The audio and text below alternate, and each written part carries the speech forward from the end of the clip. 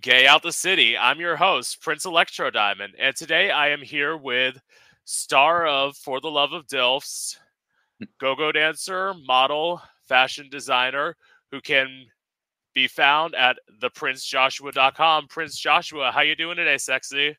What's up? I'm great. How are you? I'm good. Good. I will say I'm so excited to talk to you. I know. I'm excited that we could make this work. I know, because I will say, well, actually, wait. Before I start, I will actually say a PSA that Phoenix told me that you told him about yesterday, which is when go-go dancers are performing, don't put your drinks on their stage. Oh my God. I've been meaning to make a reel about this for so long. I keep forgetting. But yes, it's definitely a PSA for all entertainers, whether they're drag queens or go-go dancers or, whatever they may be. If they're on a stage, if they're on a platform and they're giving you entertainment, don't put your trash on their stage.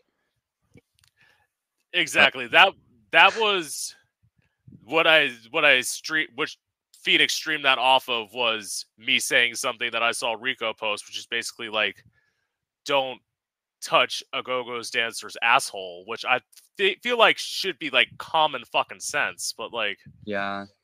I've also made a video about getting slapped. That one actually has like 50,000 views or something. Just how you shouldn't ever hit an entertainer, even if they're shaking their butt in front of your face, because that's what we're doing. You're lucky that we're doing it. Does not mean that you have the consent to touch us or hit us, and especially get under our underwear and touch our hole, like Rico said. Like, it's just, you need to ask, you need to get consent before you do any of that. And we're most likely not going to let you do that. yeah. Just because someone's, being sexualized as, part of their job doesn't mean that they want sex. Very true. And another one I will add, this is just more something that I do. If you're like watching a go-go dancer and you're not going to hand them money, stand away from them. Like, yeah, don't hug our stage or like the area in front of it. yeah. Same if you're at a drag show, don't be in the very front row standing there if you're not tipping. Yeah. And, well, at least my experience with go-go dancers, I don't know, maybe this is because I dress in drag every time I go to the club, and for the most part, if you're nice to people, they will take photos with you. I don't know if that's just me being a drag queen, like... Totally. If you're sweet, I will take a photo. If you tip me, I will definitely take a photo. $1 goes a long way, like I'm saying. Yeah. I prefer more, but also if you're like, here's $1, can I get a photo? That's fine. Yeah. Yeah. Or if you're too. Well, I mean, most of your tips are probably $1 because you work in LA. People don't have money. Like, I'm dead. Nah, some guys here, they tip well. So it really depends on the customer, though. But regardless of the amount, it's just the fact that you are appreciating what we're doing. And that's what matters most, is that you're showing us that you appreciate us, but also helping us, because that's literally going to pay my bills. Like, every dollar counts, everything adds up, and eventually is how I pay my rent. Like, right. I will say this. I will now consider that, because back when I lived in a city and like I used to go out to the gay bar, I was broke. So yeah, I would love to watch, but I had no money. Like, and like something that I love to tell people, like, if you can't tip me and you're videotaping me, tag me. Take the moment to be like, hey, I'm sorry, I don't have any cash, or do you have a Venmo or whatever? Or even if you don't, just be like, can I tag you and put you on my story? Because that also helps, like, maybe you're not putting money in my pocket, but you're, potentially giving me more exposure or new followers who could then maybe further progress me to make more money eventually. Like, you yeah. never. So there's so many ways you can show appreciation without having to spend money too. Is like a compliment goes a long way. Even telling like whoever's working there, like, hey, that dancer is doing really good or whatever. Like it's I know it doesn't seem like much, but those things though they pay attention to. Right. So now on to my question. So, what was it like for you growing up as a kid in Idaho? Lord. Honestly, I grew up so sheltered. I wasn't allowed to listen to the radio or watch cable or do things until like the end of my middle school era. So I like missed What? out on a lot of pop culture references and a lot of like childhood TV shows that like other people just consider normal and I have no clue sometimes what people are referencing. And it's kind of sad, but I was watching Veggie Tales or listening to like Christian rock and like, like that's what my parents, had. But yeah, so we grew up very religious and I had a lot of shame when it came to anything that was a sin that I did. So I would, go to my mom crying if I like did something wrong or anything like just because I had so much shame built inside of me that if I did something I thought I was going to be burnt in hell forever because that's what I was traumatized by and told. So it's like I just grew up with that kind of a mindset, so I was always just like very try to be as best as I can be even if I was naturally a little bit of a troublemaker. And then once I got to high school, I started just like figuring out like, okay, I've made out with some girls and, I don't really know how I'm feeling, like what's going on. And I started talking to this guy. And that's when I was like, why do I want this guy to be happy? Why do I want to be the reason he smiles? And it kind of just made me realize like, fuck, I like guys. And my sister who is trans, she at the time Oh, had come out as gay, and I kind of stayed away from her for a while because I was like, that's a sin and we're Christian and we can't be like that. And then once I realized that I like this guy, I was like, yo, like I remember it was like 2 or 3 days before Christmas one year, and like it was my junior year. I was 17. No, I was 16. No, I was 17. Holy shit. And I was like no, yeah, I was 16 about to be 17 when I came out. And I sorry. And I yeah, told you're good. and we were just like hugging each other crying, and I was like, I'm so sorry I pushed you away, like I know that if God is real then he loves you because you're such a good person even though you're gay. And we really like reformed our really strong friendship at that point. And that's when we kind of just had to break it to our friends and family like, you can love us without, judging us because what we do, who we love, it doesn't affect you in any negative way.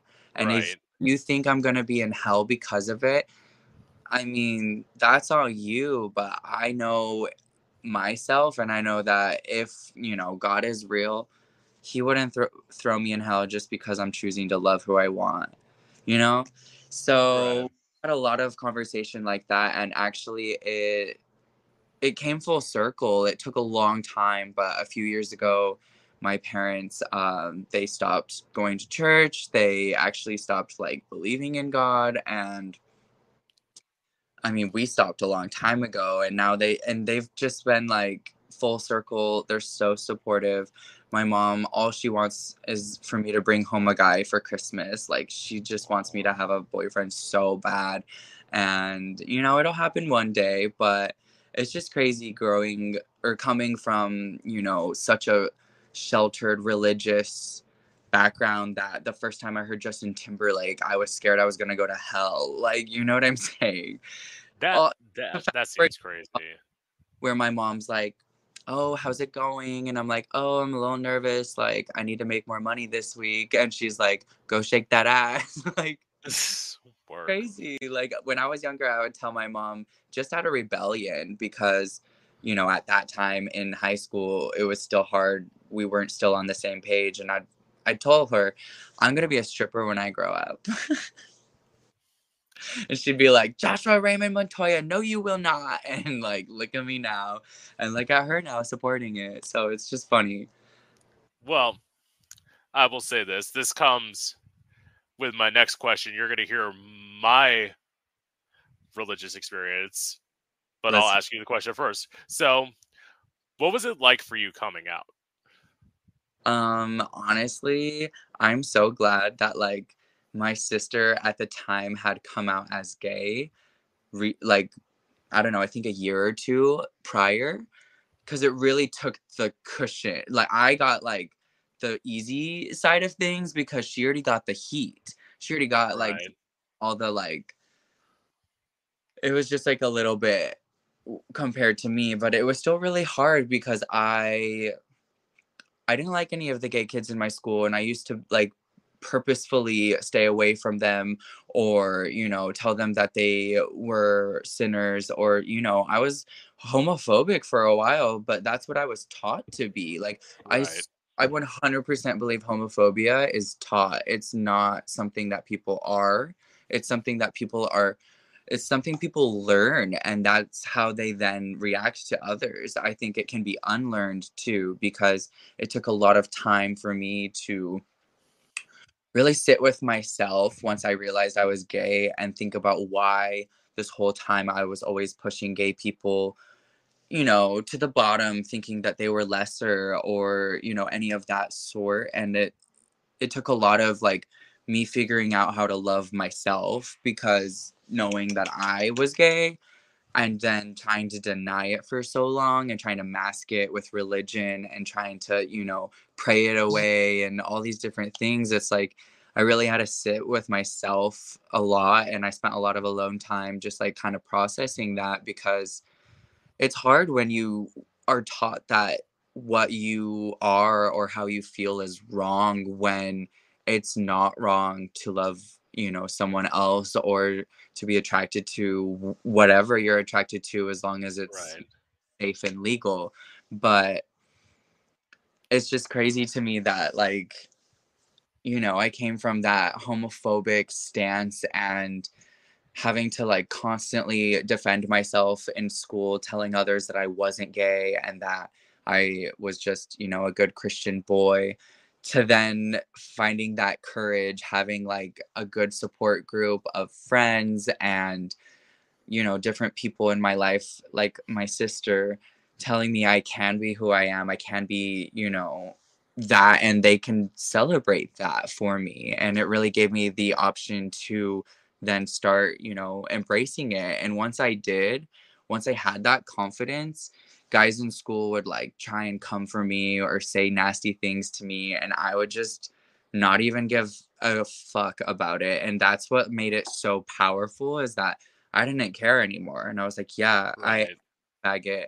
I am gay and I do suck dick, but I would never suck yours because it's small and you're disgusting. Like, you know, I learned this new confidence, and then I just like, I showed them that I didn't care. Even if deep down sometimes it did hurt my feelings, I would never let them see it, because before I had let them see it and then they won and they would, you know, Yeah. feel good about themselves. While I'd be sad hiding in the corner of my gym class because everyone's mean to me.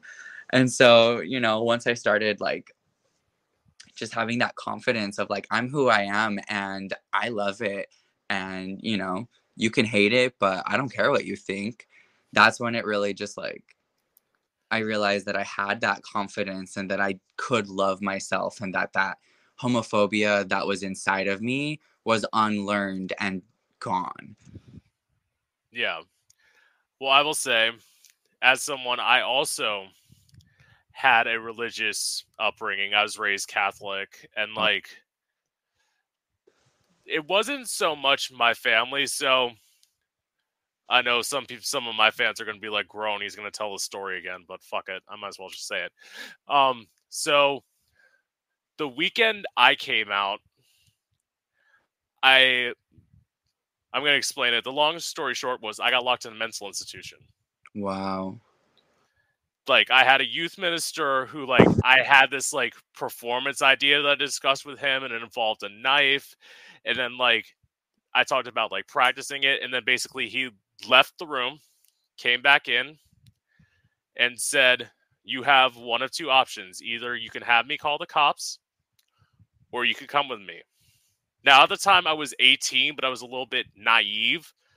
So I thought, well, I don't want the cops involved. I might as well go with you. It seems like a psych eval might be a little bit better. But I passed it, and he kind of like lied to make it so that I failed. And like, one of the things was I thought I was getting out, and I literally had a cop when I was on the phone yell at me. He's like, "Get off the phone!" And I'm like, and they didn't tell me till like hours later that they had what's called Baker Act in me. So I was, locked up for 64 hours. Oh my God. Yeah. I can't imagine what that would be like to go through. So what did you do when you got out? It was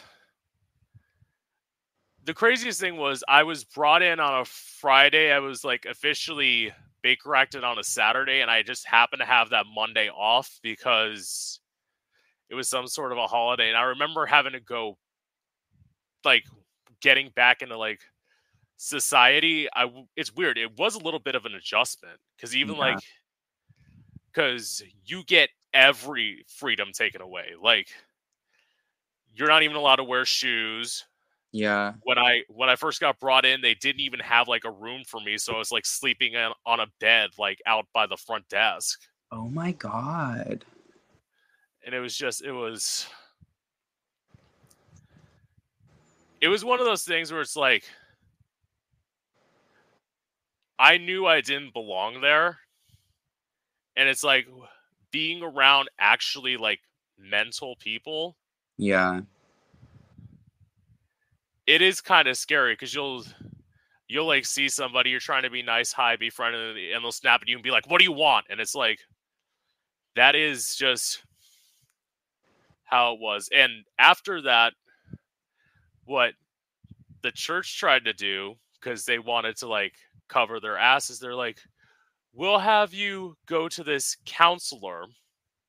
I say counselor because I don't even think she was a therapist, who like tried to like pray the gay away. Yeah. Didn't fucking work. Um, but I say like that experience made me stronger, but in some ways it made it worse for me because I was suicidal later, and then like I thought at the time I thought, well, if this is all you're gonna do to me, it's not that bad. But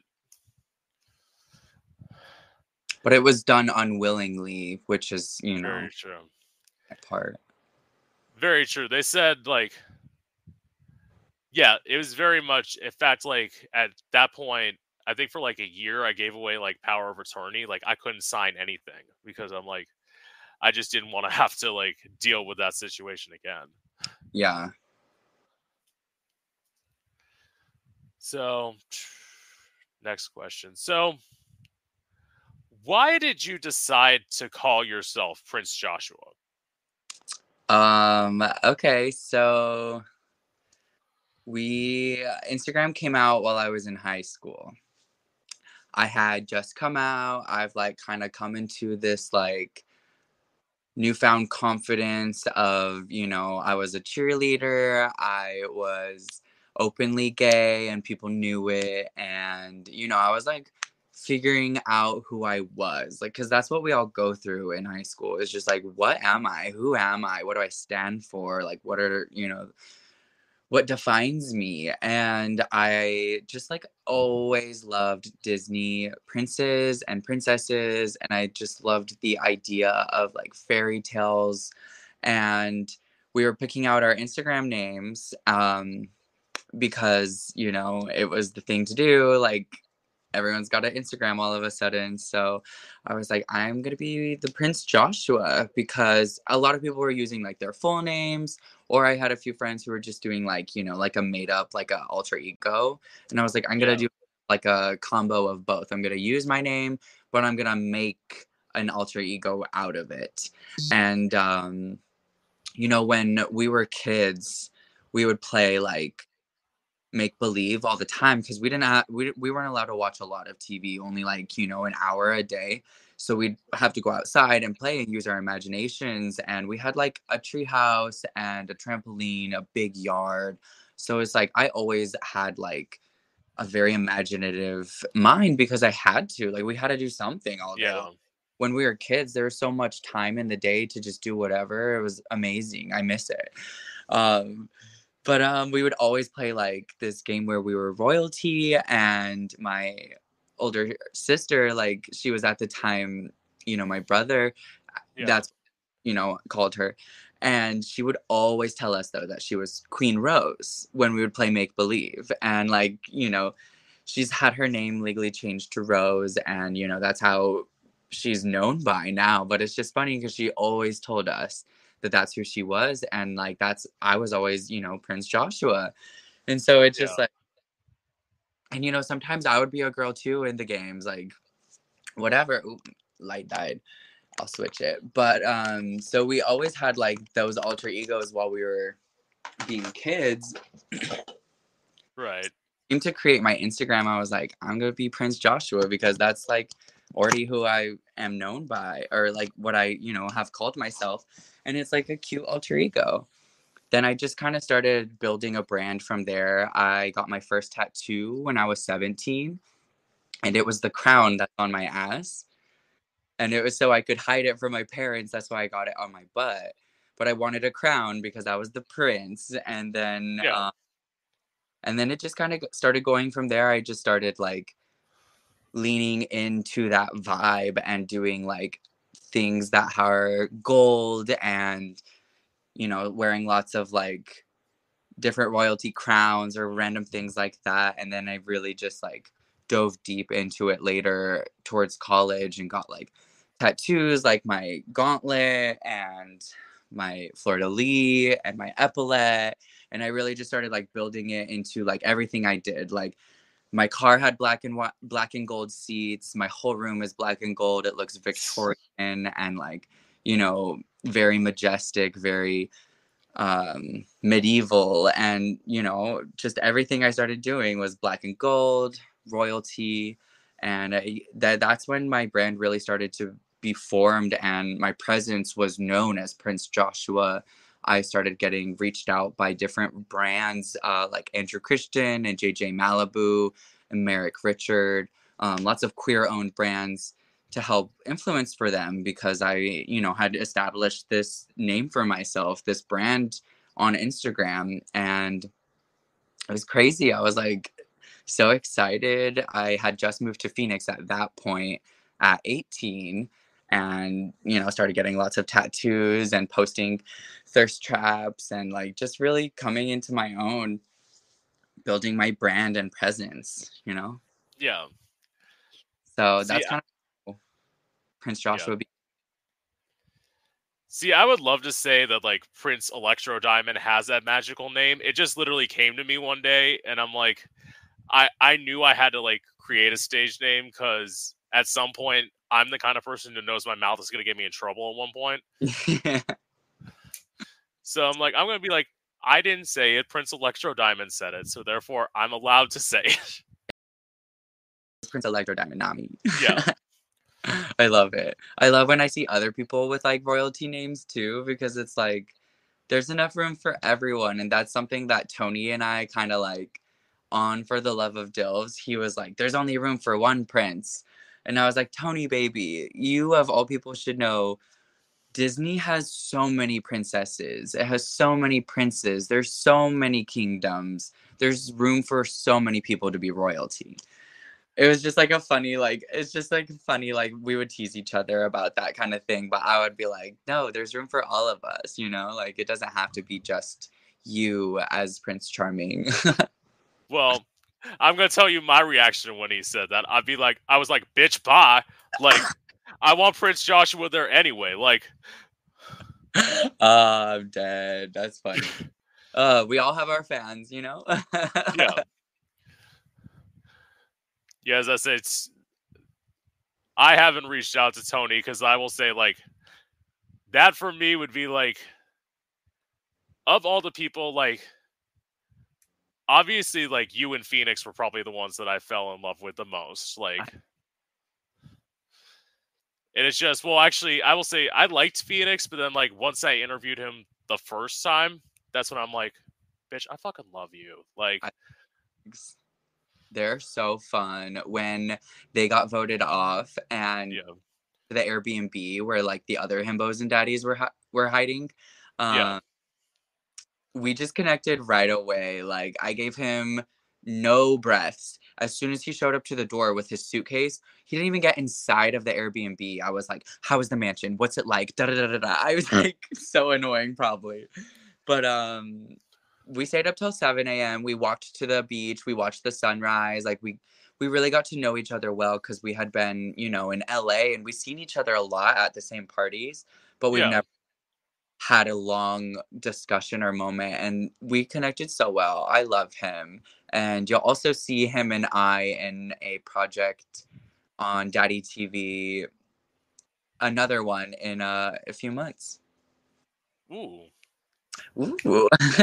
Well, that's the thing. Like, Phoenix didn't tell me about that. Oh. Like, I mean, you can go ahead and say it. I don't care. I mean, like, I I don't know how talked with I to, so that's why I just let you know something else is coming. yeah.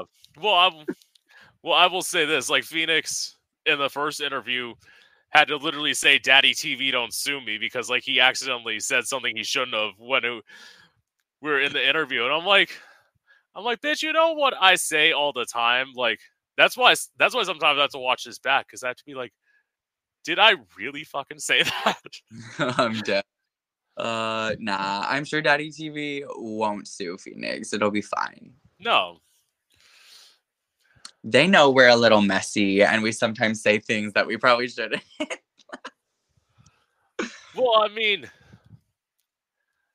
especially like the way I do things, like at least I feel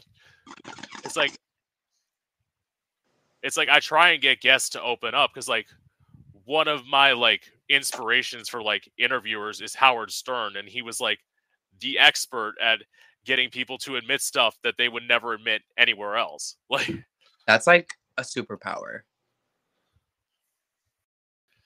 yeah, So props to you. thank you, thank you. So, from Idaho, what made you move to Phoenix? Okay, so there was no schools I wanted to go to college for in Phoenix or in Idaho. So I really wanted to go to California. I was like, I want to go to LA. I want to go to FITM. I like, yeah, that's what I wanted to go to school for fashion, and they have like one of the best schools here. So that was my goal. But I didn't get accepted. Sad. And then I was trying to weigh my options of where else I could go, and I wanted to stick with fashion. And um, my sister had so I have four sisters. My oldest sister had just moved to Phoenix, and she told me to come visit her. So I came for a cute weekend, and I had so much fun. I loved the sunshine. I loved just like how it was a new place. I just, I really enjoyed it. It looks very much like LA, but it's like a smaller version. Yeah, Uh, but palm trees everywhere and it's warm. And so I was like, like I could see myself living here. I hate the snow. I'm sick of being cold. It's it's much more like on the line between like conservative and liberal. So it's like very much equal, less. Whereas, like, where Idaho is just very conservative everywhere you go, Mormons. So I was like, I think I could see myself here. But my sister, Rose, who's trans, she moved yeah, to Seattle. And so I was thinking of maybe going to Seattle. But I suffer from depression, and it's something that I just deal with. And I didn't think Seattle would be the best place for me because it's very gloomy and rainy. And I was trying to get out of that kind of atmosphere like I had in Idaho. I wanted to go somewhere that, you know, because the weather really does play a role in your moods day to day. It can really influence, you know, how your day goes. Yeah. And like, I definitely think I need to be in a sunshine area that'll kind of keep me positive. It'll help me stay, you know, in a good mindset, as well as still having family nearby. And so I moved in with my oldest sister, and decided to go to the Art Institute of Phoenix. And then I moved to Phoenix, and I lived there for 5 years. I finished with my bachelor's in fashion marketing. I created, my own little merchandise line for myself. I have so many ideas, and I have like a project I really want to release, but it's not ready, so I can't release it, and I really wanted to release it for the show. But when the time is right, my um when I have enough money to afford all the things that I want to do, I have so much more coming when it comes to the Yeah. fashion side of me. It takes time. That's what happens when you have a dream. You just have to slowly put your time and invest in it, and one day it's going to flourish. And yeah, so I've been working on that on the side, but that's why I moved to Arizona. And then eventually my whole family moved down there as well, out of Idaho. And even my sister Rose moved to Phoenix. And then after 5 years, her and I moved to LA. See, I guess I can get that. Like, I am someone, so like when I finally move, I live in Florida now, but like when I finally move, I wanted to go my plan is to like move to Atlanta because I want something completely different than like Florida. And like Atlanta is cheap enough to where like I could afford to buy something, like buy a condo, and like just it's like, yes, Georgia is one of the most conservative states. However, Atlanta is like the one area in the South where it's like not as bad. Exactly. I've Because heard that good things about Georgia. yeah, which Um, I will say, like I I live in my hometown now. Like I moved away to Orlando for like 4 years, and then ended up having to move back because like I had some difficulties with an apartment, and I had to like start all over. yeah. And I'm saving up money, but I just feel like I want to be like, fuck it. I just want to leave now. I'm just so.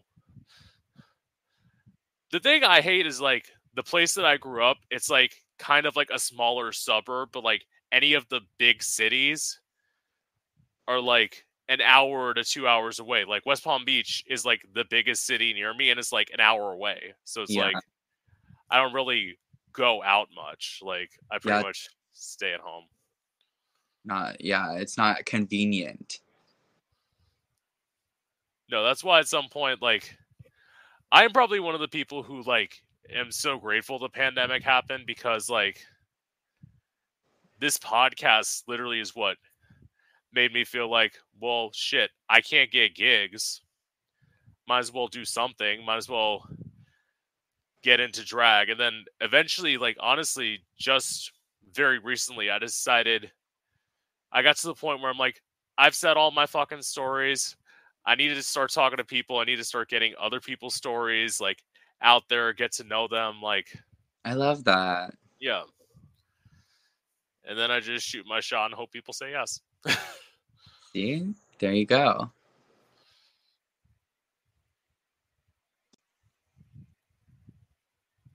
Let's see that. Okay, well, you said why you moved from Phoenix to LA. You just said you want to do you always wanted to move to LA, but like Yeah, you we always couldn't make it happen. yeah, we always wanted to move here. I felt like I couldn't grow anymore in Phoenix. I feel like, I had been dancing, I learned how to bartend, I, grew my social media presence. I was, getting different brand deals, and I was just like, I want to take this to the next level. I want to grow. I really wanted to be on TV. I was like, I want to find something. I want to get booked for more modeling gigs. So I was like, I think LA is where I need to be. And my sister felt the same way. She has, like, a few years ago got verified on Instagram and TikTok, and she's like well known for her Trans 101 series on TikTok, and now, she's got like 700,000 followers on TikTok.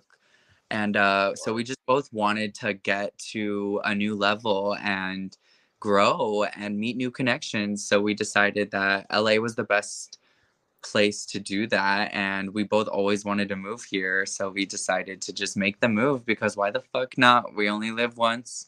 We both have dreams that are similarly aligned and would flourish in the same place. So we decided to make it happen when my lease was up. Awesome. Now we've been here 1 year. We've both had so many incredible opportunities, and like it just keeps growing. Like, so it's definitely worth it. Yeah. I will say, like, LA, I was someone who was like very anti LA. I would say I was like anti LA, like that culture and the people, probably till I like first talked to Phoenix. Like, Phoenix changed my whole mind. I'm like, wow, so everything I've heard about LA, it's not just full of like stuck up egotistical assholes that like. Well, it is, but then you That, find the real ones too. Like, yeah. but that's like anywhere.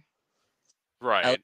has more people, so you think that there's more of just that, but it's Yeah. not.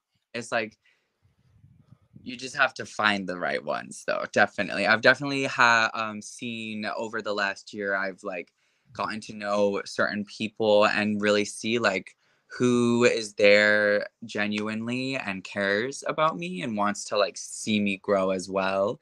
Yeah. And I've also met a few people who just want to use me for opportunities or bookings, and it's you kind of have to just find out the hard way. But just like you said at first, like, when people first saw Phoenix and me on the show, and Tokyo and Matt, they just like they think, oh, those LA boys are just party boys, stuck up, da da da. But it's like, once you like, if you give us the time and figure it out, like, we're actually more than that. And like, of course there's always drama to be had when you put all of us together, but that being said, there is so much more to us than our social media presence and what we make it seem like. Well, I will say, like, the biggest thing, and like you posted about this actually on Twitter, was like, people will say, you said like, people like, if they don't love me for my mannerisms, if they don't love me for my voice, basically like fuck them. And it's like, I will say this, hearing your voice for the first time, it honestly was a little bit of a mind fuck. If you get what I'm saying, right? Yeah, no, totally. And like, I feel that way about a lot of different guys that I know. The first time you look at them, you just don't expect it to be a higher pitched voice or to be, gay or whatever. But like, Yeah. I could control myself, or like, like, I can make it happen, but I'm just gonna talk the way I talk, because Yeah. easy. If you just purposefully always do this, it's like, it's too much. I don't know. So in other words, you talk like Nathan. Oh, I'm kidding. No, I'm kidding. Uh, no, but Nathan talks like that in person, which people don't realize. A lot of people think he was just for TV trying to talk like this, but he really just like has this. He has like this like I have a way of I have a way of voice. classifying. I have a way of classifying it. It's not shade. He has what I like lovingly called stupid voice. I kind of have it myself too. It's like you want to like listen to them, but you hear their voice and it's like, God, you might be making the most intelligent point in the world, but you sound so fucking dumb. But it's like, but it's like you have to get past it. Like, I love it. I love him, honestly. It's so funny. But no, you're totally right. This guy commented something on a TikTok video where it was the part where Charles and I were by the pool and I was talking about coming out and how I had a lot of internalized homophobia. And the editors, they cut out a lot of parts of that just because right? time's sake. Yeah, Because I dove in deeper like I did for you and talked more yeah, into it, but only so much makes it to the big screen. And I was just talking about coming out and how I was like, it was hard for me and I was internally homophobic and I had to battle that. And someone comments on my TikTok of that little video, like that they were attracted to me until I started talking. And I was like, okay, let's talk about it. So I made a TikTok responding to that person, basically what I tweeted the other day, and the TikTok got a really good traction, and so did that tweet. And it's like, if you don't like me just because I sound gay or because my voice isn't this manly, deep fantasy that you dream of, like, I do not give a fuck. I'm like, yeah, I am who I am, and I don't if that's why you like me is because my voice sounds like that, I don't want you anyway. Like, if you only are thinking of me as an object and what I look like or sound like, and that's what you're gonna base if you want me or not, like, I get enough of that. I don't need that.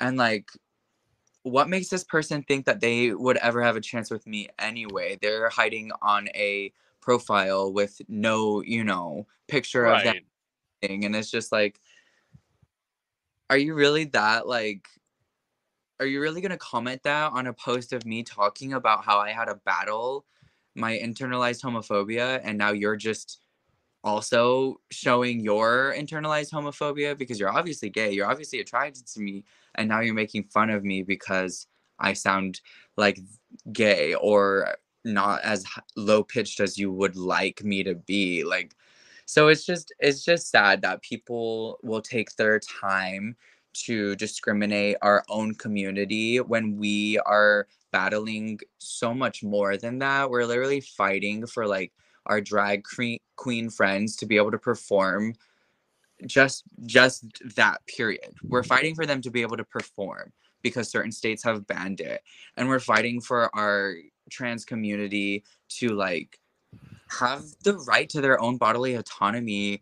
We're fighting for the, ability for any body that needs an abortion to get it. It's like right, there's so much more that we're battling right now, and you have the time of day to come for your own community and make fun of them.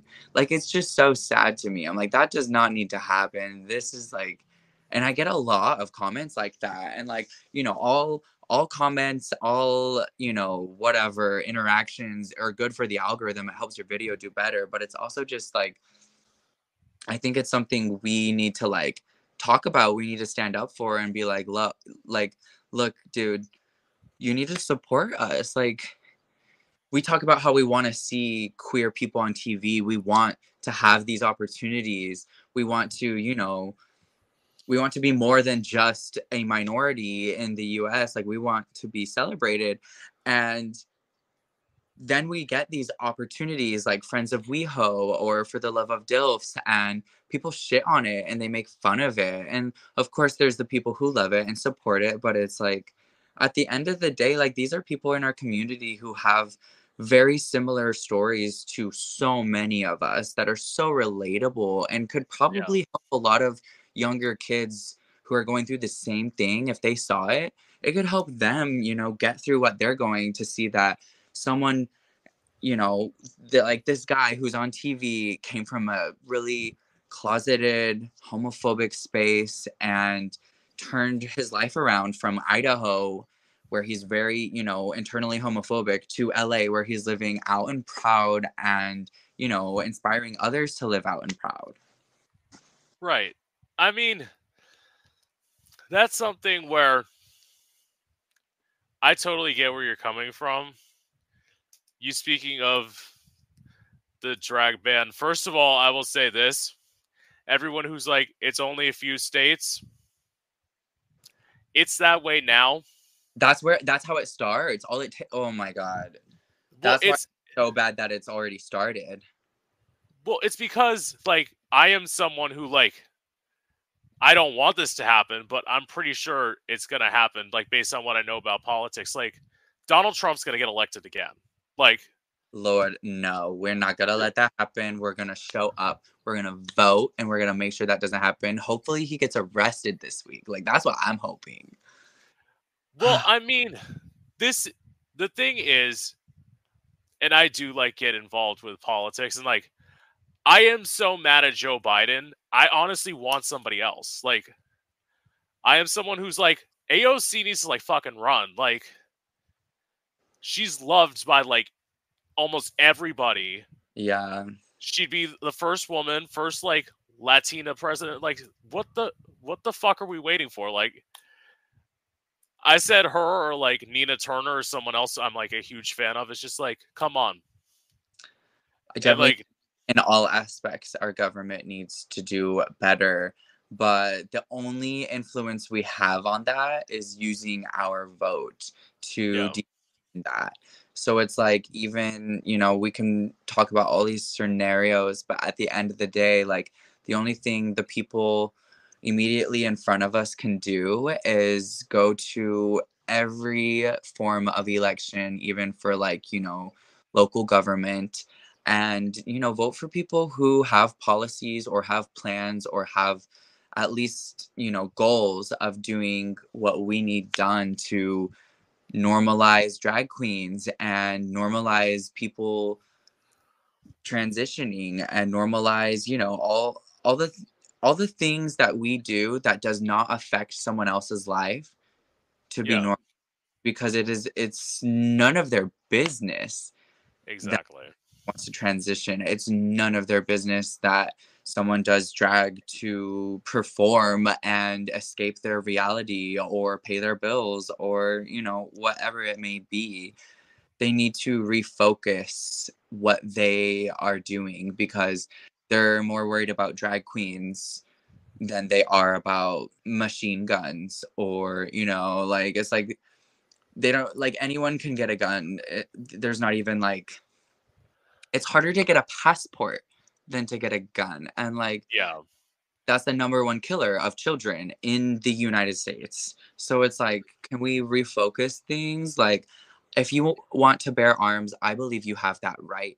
But I think you should also go through a psyche val and make sure that you are able to have one, and yeah, stable enough to have one, and use it for protection only or defense only, versus, I mean, people are going to be able to get them anyway, because people, drugs are illegal and people do them anyway. But it would be harder for them to, in a fit of rage or anger, immediately go find a gun and go to a school or whatever they do.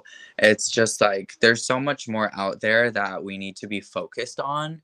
And we focus on drag queens reading children to books, or, like, or reading books to children, yeah. or performing. It's like, we need to refocus things. We need to get back on track. We need to think about what's happening. How can we fix the terrible deaths that are happening and don't need to be happening, and could have been stopped had there been more protection in place. Right. But It's something I totally get. It's something I've railed against. In fact, before I did this podcast, like before this took up so much of my time, I used to do a like Twitch stream show called The Opinionated Bitch, where I would literally just like take facts. One of the things I talked about was gun control, and it's like I just sat there, I looked up all the facts that I could, spouted off my opinions. It's something that people love to see, and it was so interesting for me to see people know who I thought were like generally conservative actually like what I'm saying. I'm like, yeah, I'm like, so maybe It's is because it? when you take it, when you don't come at it in a political perspective, when you come at it from, like you said, a fact perspective of like, this is a fact that the number one cause of children's deaths in the US is guns. That's just a fact. It's Yeah, no, it's a fact that it's harder to get a passport and a longer process than it is to get a gun. And it's like you just list these facts and you put it in perspective for them. Like, why should anyone just be able to go get one? Like, why don't we have more protections over this? Why is it so available?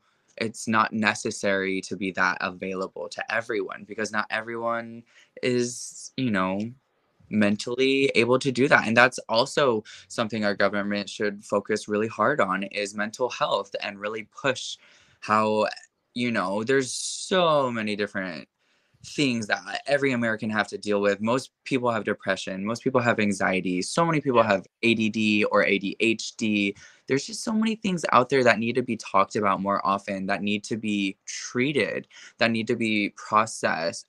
I honestly think it should be easier for people to get therapy and to go through it if they need it, and to, if it means getting prescribed certain things, or if it means, however they deal with it. It's like you can do yoga, or you could like go on hikes, or you can process it through therapy. You can do, you can take different prescribed drugs, or you can smoke weed. It's like there's so yeah, many things and routes that should be more talked about, should be more normalized, and like hopefully in the end kind of help people get away from those fits of rage and, anger. And, if we were able to talk about it when people are children and help them process things sooner and kind of, get a good grip on who they are and how morality works, we could maybe then, slow down the amount of people who are just violent for no reason or for the reason of being mentally unstable, which is usually the case. And it's like that's the kind of thing we should focus on. That's the kind of, you know, thing our government should be working towards and putting their energy towards, not canceling drag queens. Like it's just yeah, ridiculous. So many things we could focus our energy on to better our society. yeah. And the saddest part is that like some, actually, I would say most drag queens need that. Like most people aren't fortunate enough to be in the position where I am, where it's like, bitch, you can cancel all the drag you want out there. I'm still going to be sitting my ass here interviewing somebody, and you're not going to be able to like come into my house. But like a lot of people don't have that, so it's like, That's people's income, that's people's job. yeah, Entertainment is so big. And that's, I know plenty of go-go boys, drag queens, performers who that's the only income they have. right. So And we're not harming nobody doing it. yeah, it's like honestly, it's like let people be who they are. Like I will say this, like from getting to talk to you and like why I wanted to do this so much and like why I knew like in some ways I'm a persistent bitch, so I knew eventually you were going to say yes to me. I just didn't know how to get in touch with you. So it's like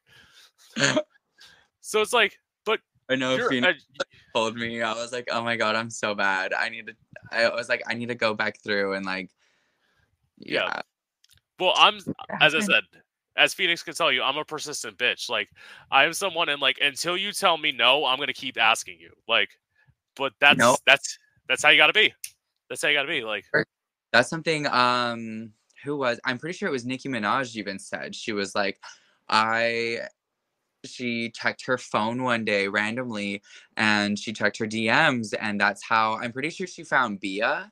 And she's like, I saw all these messages from before about how she wanted to work with me or this or that or whatever. yeah. Then they got a song together, and it's just like, if you stay on it, if you stay persistent, you never know what could happen. Like, Yeah, and I want to say like I do the same shit though. Like I've messaged so many different people I want to work with, and hope that one day I get to. yeah, I will say this. I was so glad that you like didn't see some of my messages because I was like desperately saying like check your DMs. I was doing it at some point. I'm gonna be like this bitch is gonna report me thinking I'm a fucking bot and like all I'm trying to do is get a damn interview. Like Oh my god. anyway. Oh, okay. Next question. So, which was more of a culture shock to you, moving from Idaho to Phoenix or moving from Phoenix to LA?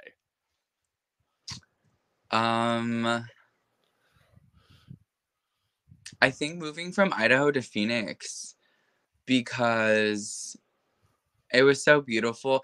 I in Idaho only really felt safe and comfortable to dress and be carefree at Pride or at little raves and stuff like that, or at like friends' houses, but not in like generally in public.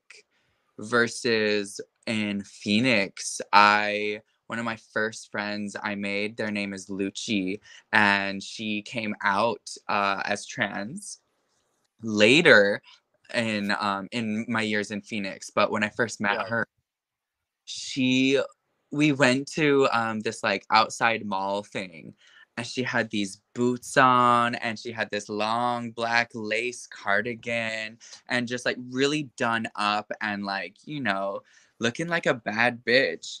And in Idaho I'd never seen any gay guy or person dressed like that, and I was just like, I was impressed and shook, and some of their friends weren't really like, they were kind of embarrassed to be seen with her. And I was like, bitch, hold my hand. I'll take you all over this store. Let's go shopping. Like, you look so bad. I love your confidence. And it was crazy. And then as I started to be entered into the scene more, I turned 21 after a few years of living in Phoenix. And that's really when I started being immersed in the queer culture and seeing people be so unapologetic about the way they act, the way they dress, what they say, how, like it was amazing. It was so incredible to me because I had never gotten to really be around that. And even at the Pride festivals, it was like, yeah, I saw a few drag queens here and there, but it was like in Phoenix, so many people were drag queens. So many people would, do the most, wear the most extravagant, random things, and just like, be so unapologetic about it. And it was just like, it was something I had never really got to be a part of. And now I finally did. And it Yeah. felt so good. It really gave me the confidence to start coming up with the different styles and, outfits I wear. And then I started getting, lots of people's attention and getting kind of known that, like, I'm a fashion boy and I will always show up in, a look versus in Idaho, I always tried to just dress to blend in and not cause, any attention or bring any attention to myself. Right. So I think that was definitely a bigger shock for me because, moving from Phoenix to LA, it was like taking Phoenix, but then slapping a whole bunch of brand names on top of it, or like like it was just Yeah. it was just like in LA, the boys here wear lots more, designer things, but still done up, or and lots of the drag queens are RuPaul girls who have so much money to get custom gowns and da da da da da versus Right. some girls who, don't have those same kind of, connections. And so it's just like, it's very different. I still miss, some of the drag that I would see in Phoenix because it was so unique to each person. They created some of their own looks, or they would, thrift some of their own looks. And like, they would just, it's so different when you see local girls doing their thing versus seeing high production, almost every night is someone who's been on RuPaul or whatever. So it's like they Yeah. have this like cookie cutter image of what it is to be a drag queen. And that's not saying that their drag isn't valid, because it is, and it's beautiful and I love it. But I really love like getting to see those local girls who like just do their own thing. It's just like it's different. It's a different type of performance, a different type of, drag, because it's much more like their, creation of it versus them making a production of it. If that makes Right. Yeah. I get what you're saying, and it's like that's something where I will say this, my like journey in drag is very different than most people's, because like I'm someone who like I was a musician first and then I started doing drag. So like I would be performing at like the straightest bars of the world, singing live, doing drag, and people like I wasn't like necessarily like I didn't wear this much makeup. I wore like less. I've like done more and more over the years. But it's just like that was like my great thing about Orlando was getting to do open mics and getting to have people be like, you see the same like acoustic guitar sets all the time. And then you get me up there like performing my little like electro track where it's like just getting to do that and be different. And that's why I would say in some ways for people, they would always be excited when I showed up to like the place that I performed at of because it was something course. so different. I love getting to see drag performers do stuff like that, sing live or perform an instrument, or just do something that's like not as expected from a drag queen, because Right. it's always so good because it's authentic to who they are and their interests and their passion, and they're just taking it to a form of drag and incorporating it. I love it. And I wish like more people thought like that because there was actually a place that I performed at one time. I got a chance to perform there once. I tried to ask to perform there again, and they're like, "Oh, we don't want you here because you sing live." Yeah, no, I know a Like, few clubs in WeHo who are like, we don't want any live performers. We just want girls who lip sync, and it's so weird to me. Um, I just think it's crazy. I'm like, why wouldn't you want to see multiple types of performances? Because I don't understand, but it's just something that certain clubs, that's what they're about. There's this performer in Phoenix who always sings live. They do burlesque, they do random thing, they'll play instruments. Like it's like they'll always keep their show doing something different, and it's always some type of live performance, and it's always incredible to me to see someone who can do that, who can bring that much talent versus just, don't get me wrong, I love a girl who can lip sync, but I'm like, I don't know. I would love to see a show that's more than just a whole bunch of girls lip syncing, because when you get to see other people perform in different types of ways, it's just so much more, adding to the table of what's out there for drag, what's out there for people, and that- also it's like with that, and I don't get why more clubs don't get like this. It's like, well, if you don't have performers, I can stay on a lot longer than somebody who's lip syncing because I'm singing live. I don't have to do like all these crazy like death drops and like splits and everything Mhm. to do. That's why at that place I was talking about, they used to have nights where they wouldn't have anybody, and I was the only, and I was like one of the only people signed up, and I'm like, keep me on, like keep me on. I'll do 4 or 5 songs. I'll do a half an hour. I don't give a shit. Like I'll do it. Were Oh my gosh, that's like impressive, because I know a lot of people who wouldn't want that, much time up there, or wouldn't be able to hold a audience that long. So the fact that you can, I think that's like a valuable trait, and I think that's something that more clubs should appreciate, because when you have someone on stage who can do that, it's like it's amazing. Yeah. So How did you start getting into nightlife in LA? So when we came, my sister and I came here to look for apartments.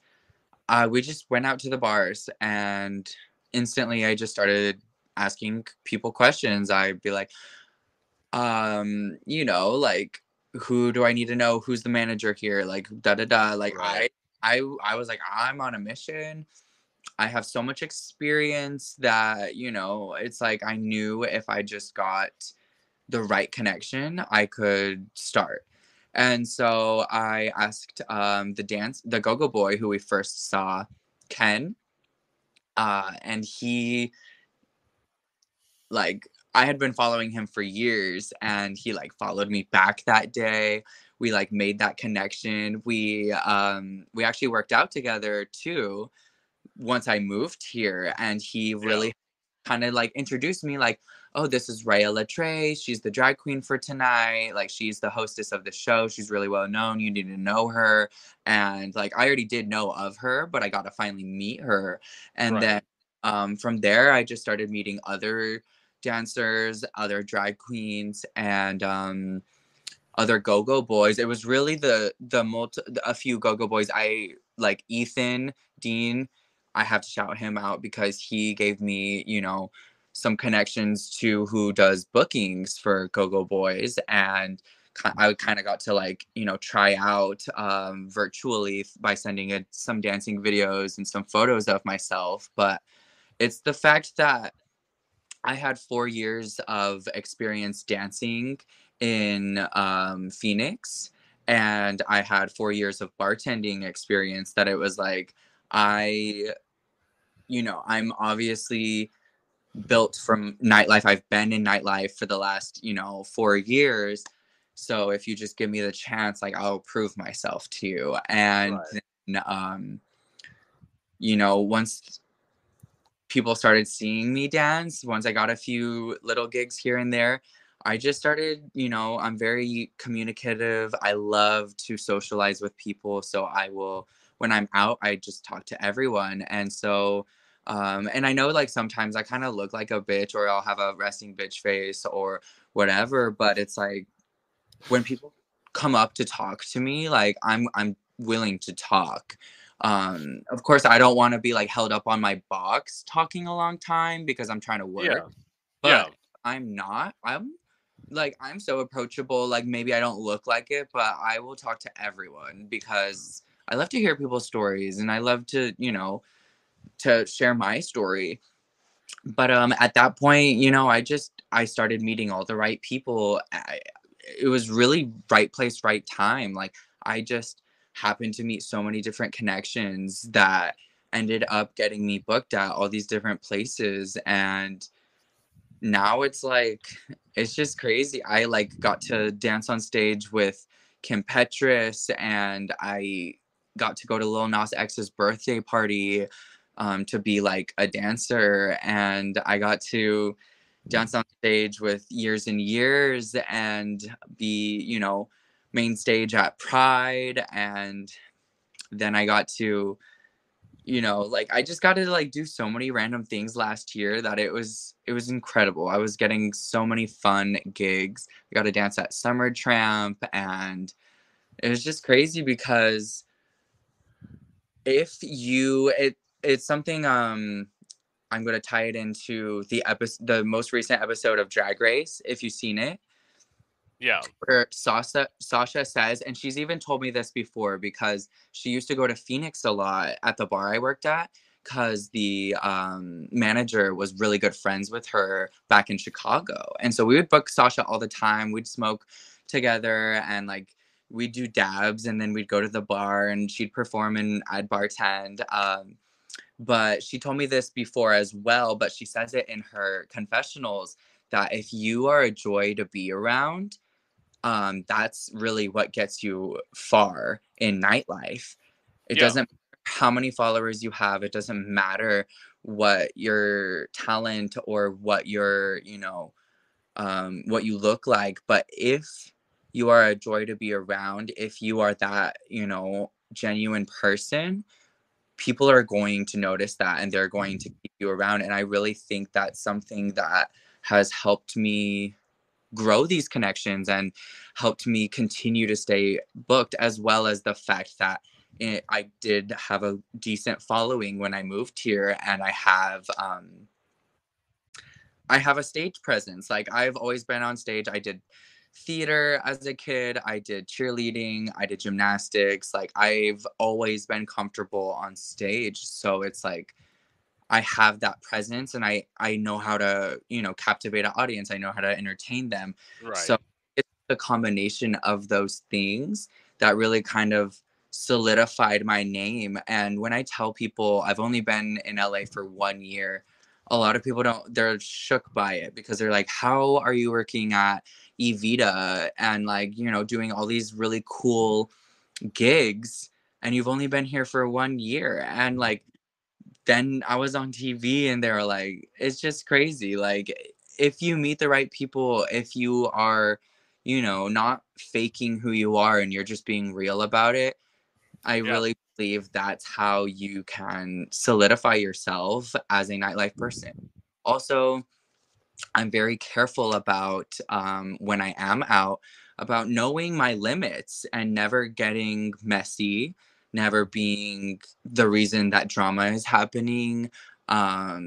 Just knowing how to properly hold yourself and represent yourself as a brand, as, a business. Because if people see you out in the bars a lot being drunk or messy or causing Right.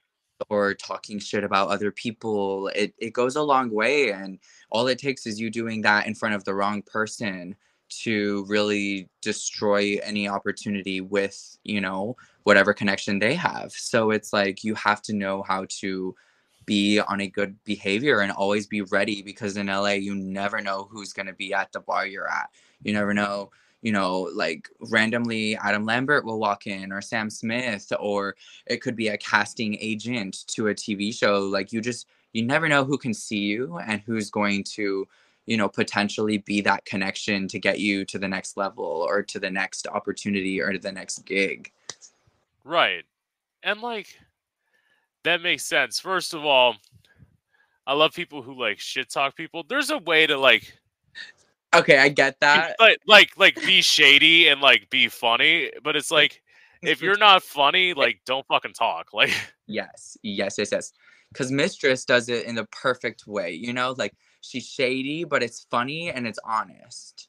It's never like to purposefully put down another person. right. That's when it's okay. Yeah.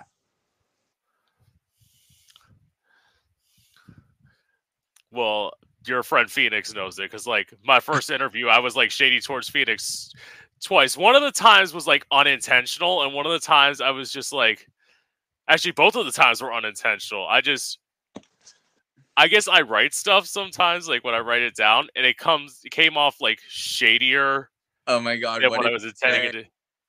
Well, okay, so in my intro, when I introduced Phoenix, I said, like, former star of For the Love of DILFS, because he had just gotten eliminated. And then the other thing was, I asked him if he had real friends, because he lives in LA. Oh, But he was a good sport about it. I mean, in some ways, I look back at that interview. A, Phoenix was the third person I interviewed ever, and B, Phoenix was the first person I had ever talked to from LA. So it's like, I had so much that, like, I didn't know.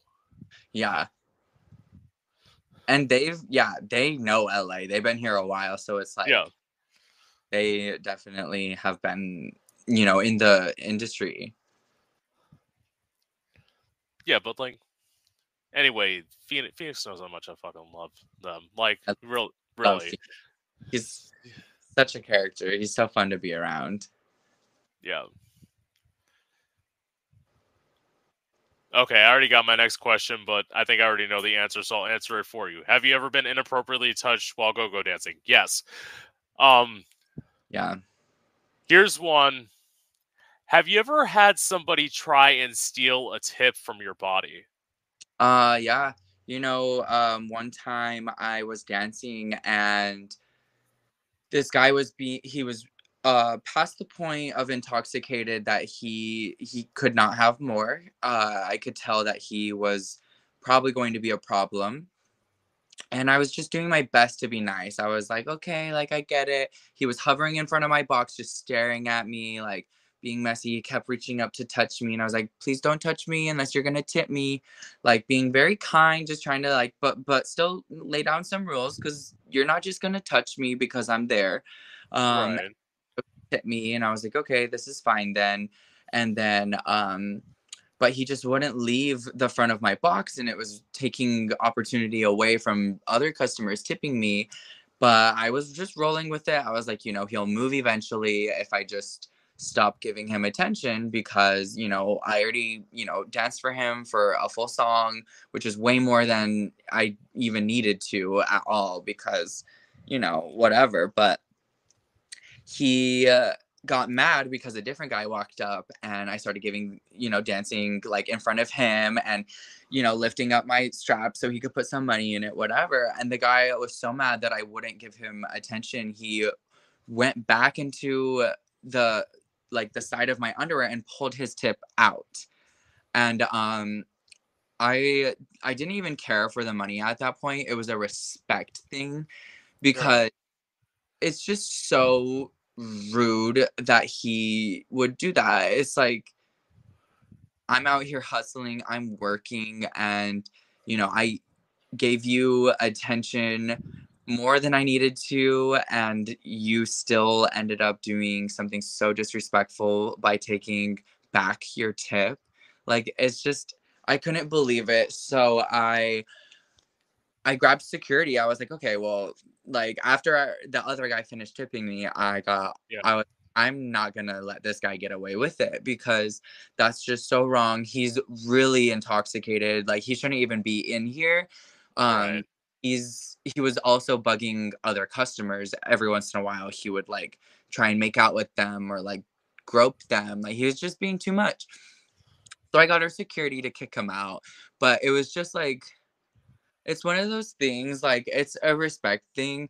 You just don't that's just not okay. It's so inappropriate, and I will forever remember his face, and if he ever comes into the bar again, I will not give him the time of day, and I will probably ask for him to be removed. Like, it's just something you don't wanna do because if you disrespect a dancer or a performer, drag queen, a bartender, a security guard, all it takes is that one moment for you to forever lose any opportunity to have fun in that space because we will always remember that you're a problem. So it's like you never want to ruin your chances. And of course, there's so many bars you can go to, like whatever. But at the end of the day, it's just like that's your reputation on the line. Like, don't do something like that. That's so disrespectful. It's ugh. I don't need that dollar from you, bro. Like, especially not if you're gonna disrespect me.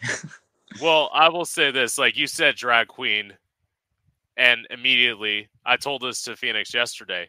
I literally had somebody, so like I was at a place, like I'm not someone who like works places a lot of times where I like sit backstage. So like when I'm not performing, I'm usually sitting among people. And I had somebody snatch my wig off my head. They're like, I want to see what you look like without it. And like I literally I was annoyed because I literally had to sit in like the window and like make sure my part was in the right place. And I know some girls who, if you did that, or drag queens, that yeah, if you did that, like, I know they look real pretty and girly, but they would beat their ass. Like, no, no joke. Like, I don't know why people think it's not even acceptable to touch another person's hair. I think that's so disrespectful because we all take the time before going out to do our yeah, hair, to glue our wig, to style our yeah, hair, to, clip in our extension, whatever it may be.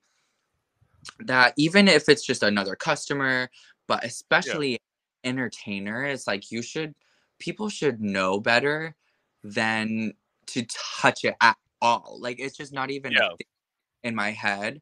And it's so crazy that that has to be talked about, but it is something that I think people need to talk about because random bitches who go into the bar don't know etiquette, and it's sad that they Yeah. don't. But some people just never learned those things, and I don't know why. Maybe they didn't have good gay friends or no, older mentors that could have taught Right. whatever. Luckily, I had, a lot of different people around me that kind of, you know, introduced me to the queer lifestyle and community and kind of taught me the ins and outs of those kind of things because when I first saw a go-go boy I was like, what am I supposed to do? Like Yeah. when I first saw a drag queen I didn't know how to approach them or tip them either, so it's like you learn those things, but it's also a respect thing. Like, you wouldn't just go up and pull some random bitch's hair in the grocery store, or Yeah. if you were at a meeting, you wouldn't do that either. Like, there's just so many instances where it's like you wouldn't do this in normal life, but because you're in a bar, you think it's like fine. Just like smacking a dancer Yeah. on they're twerking, or grabbing a drag queen's wig, or even grabbing a drag queen's like boobs, or like doing Yeah. too much when you're trying to tip them. It's like you would not do this in a normal setting. Like, why are you doing it now? Right. Like the only time I've literally like touched another drag queen's hair was my friend, and like I saw like a strand that was like out of place, and like Mm. as I was doing it, I was like I'm being a sister. I'm not trying to like fuck you up. I'm just trying to like fix your hair. And that's, I think, totally different when it's Yeah. like when I'm like, oh, hey, babe, like, let me fix your tag sticking out of your thong. Or like, Yeah. it's different when it's like an industry person with another industry person, like a drag queen fixing another drag queen's hair, or, Yeah. that sort. It's like, it's definitely different. But pulling someone's wig off, like, that's not okay. Pulling And someone's underwear down, like, that's not okay. Like, these yeah. things you wouldn't normally do. Yeah, and like the only reason they got away with it is because like or like why I was able to go off is because like again, me being a live singer, I know where my hair is gonna be. I know I don't need to like pin in my wigs because like I'm singing live. My hair's gonna stay in one When place. Unless I would never do that, knowing it. And it's like so it's like I don't even think about it. Like Yeah. anyways. Oh, okay.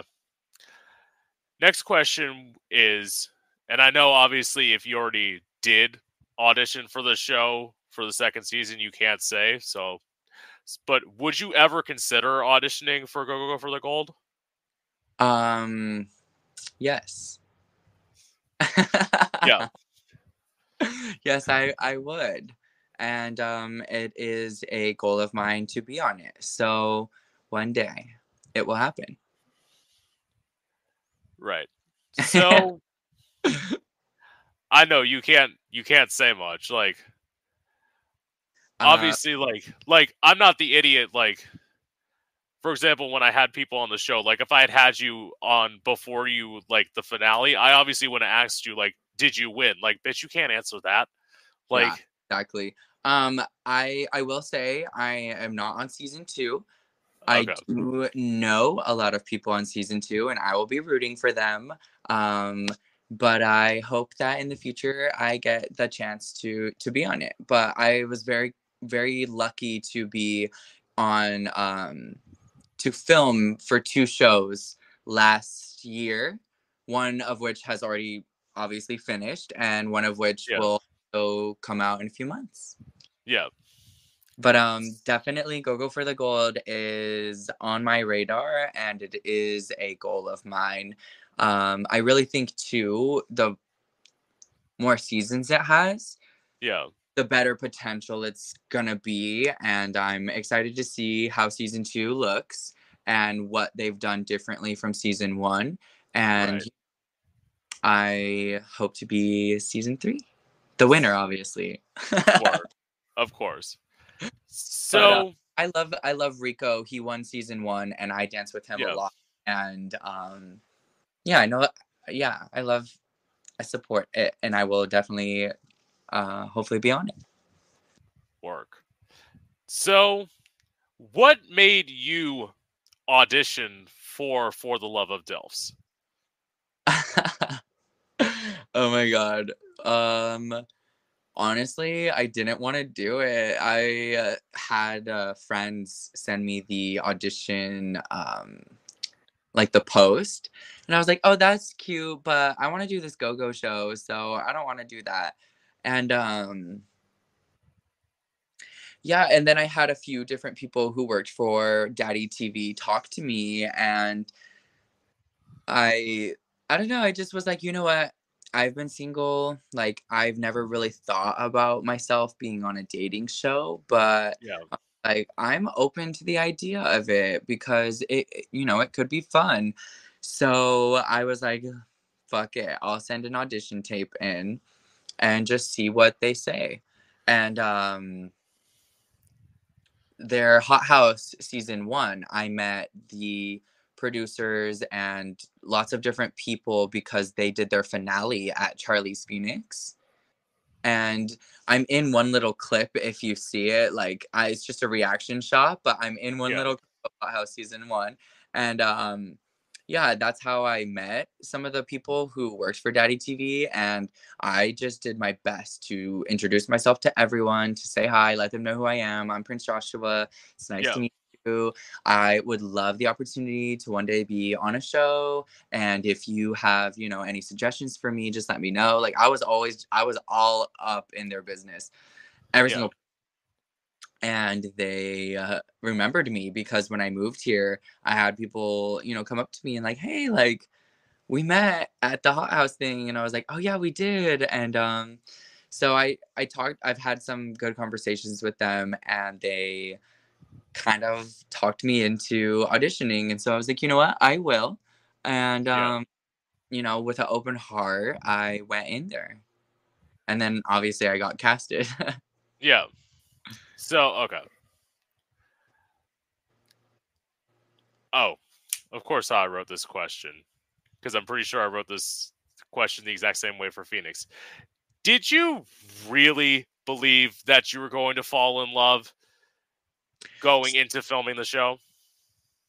I had an open heart, like I said, Yeah, on vacation, have fallen in love in 2 days with guys, and then spent, a whole week and a half thinking that we were in love. So I totally thought that it was a possibility that I could meet someone and right away just like fall, because it has happened before. But it takes a lot of like, it just takes a lot for that to happen. Like, it's just right. crazy happened to me, but it's like every little thing has to align for that to make sense. And unfortunately, it just didn't happen. And I got to meet and make a lot of really cool friends on the show, and also hang out with friends who I was already friends with prior to the show, which was Yeah, hilarious when we all showed up to the airport and it was like 5 LA boys who all knew each other. We were just like, okay, what's happening? Like, why are we all here? yeah, It was hilarious, but it was fun because then we turned it to like a little kiki because, you know, most of us got along, and I mean, we had to be with each other regardless. So we made the most of all of that. And it was cool. And I got to meet a lot of cool guys in the house.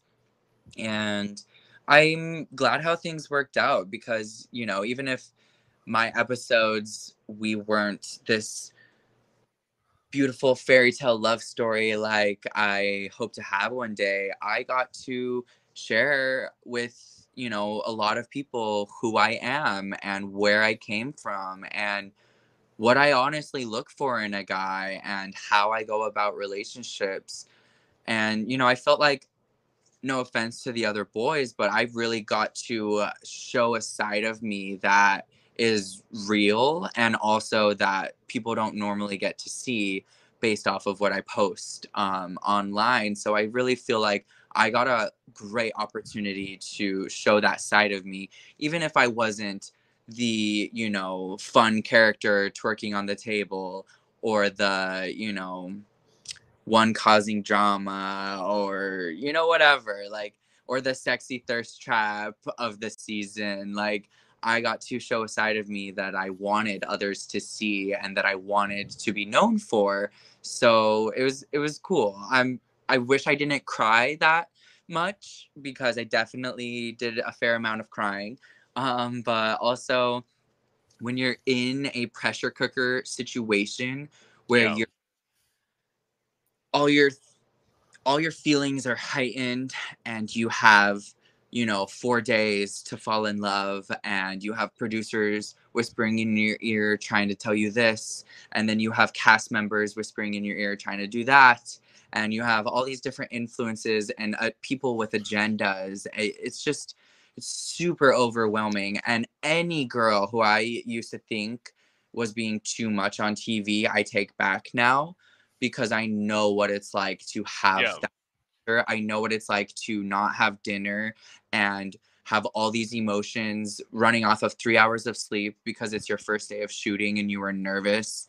And it was my birthday. So I had people calling me out Yeah. in the middle of the night.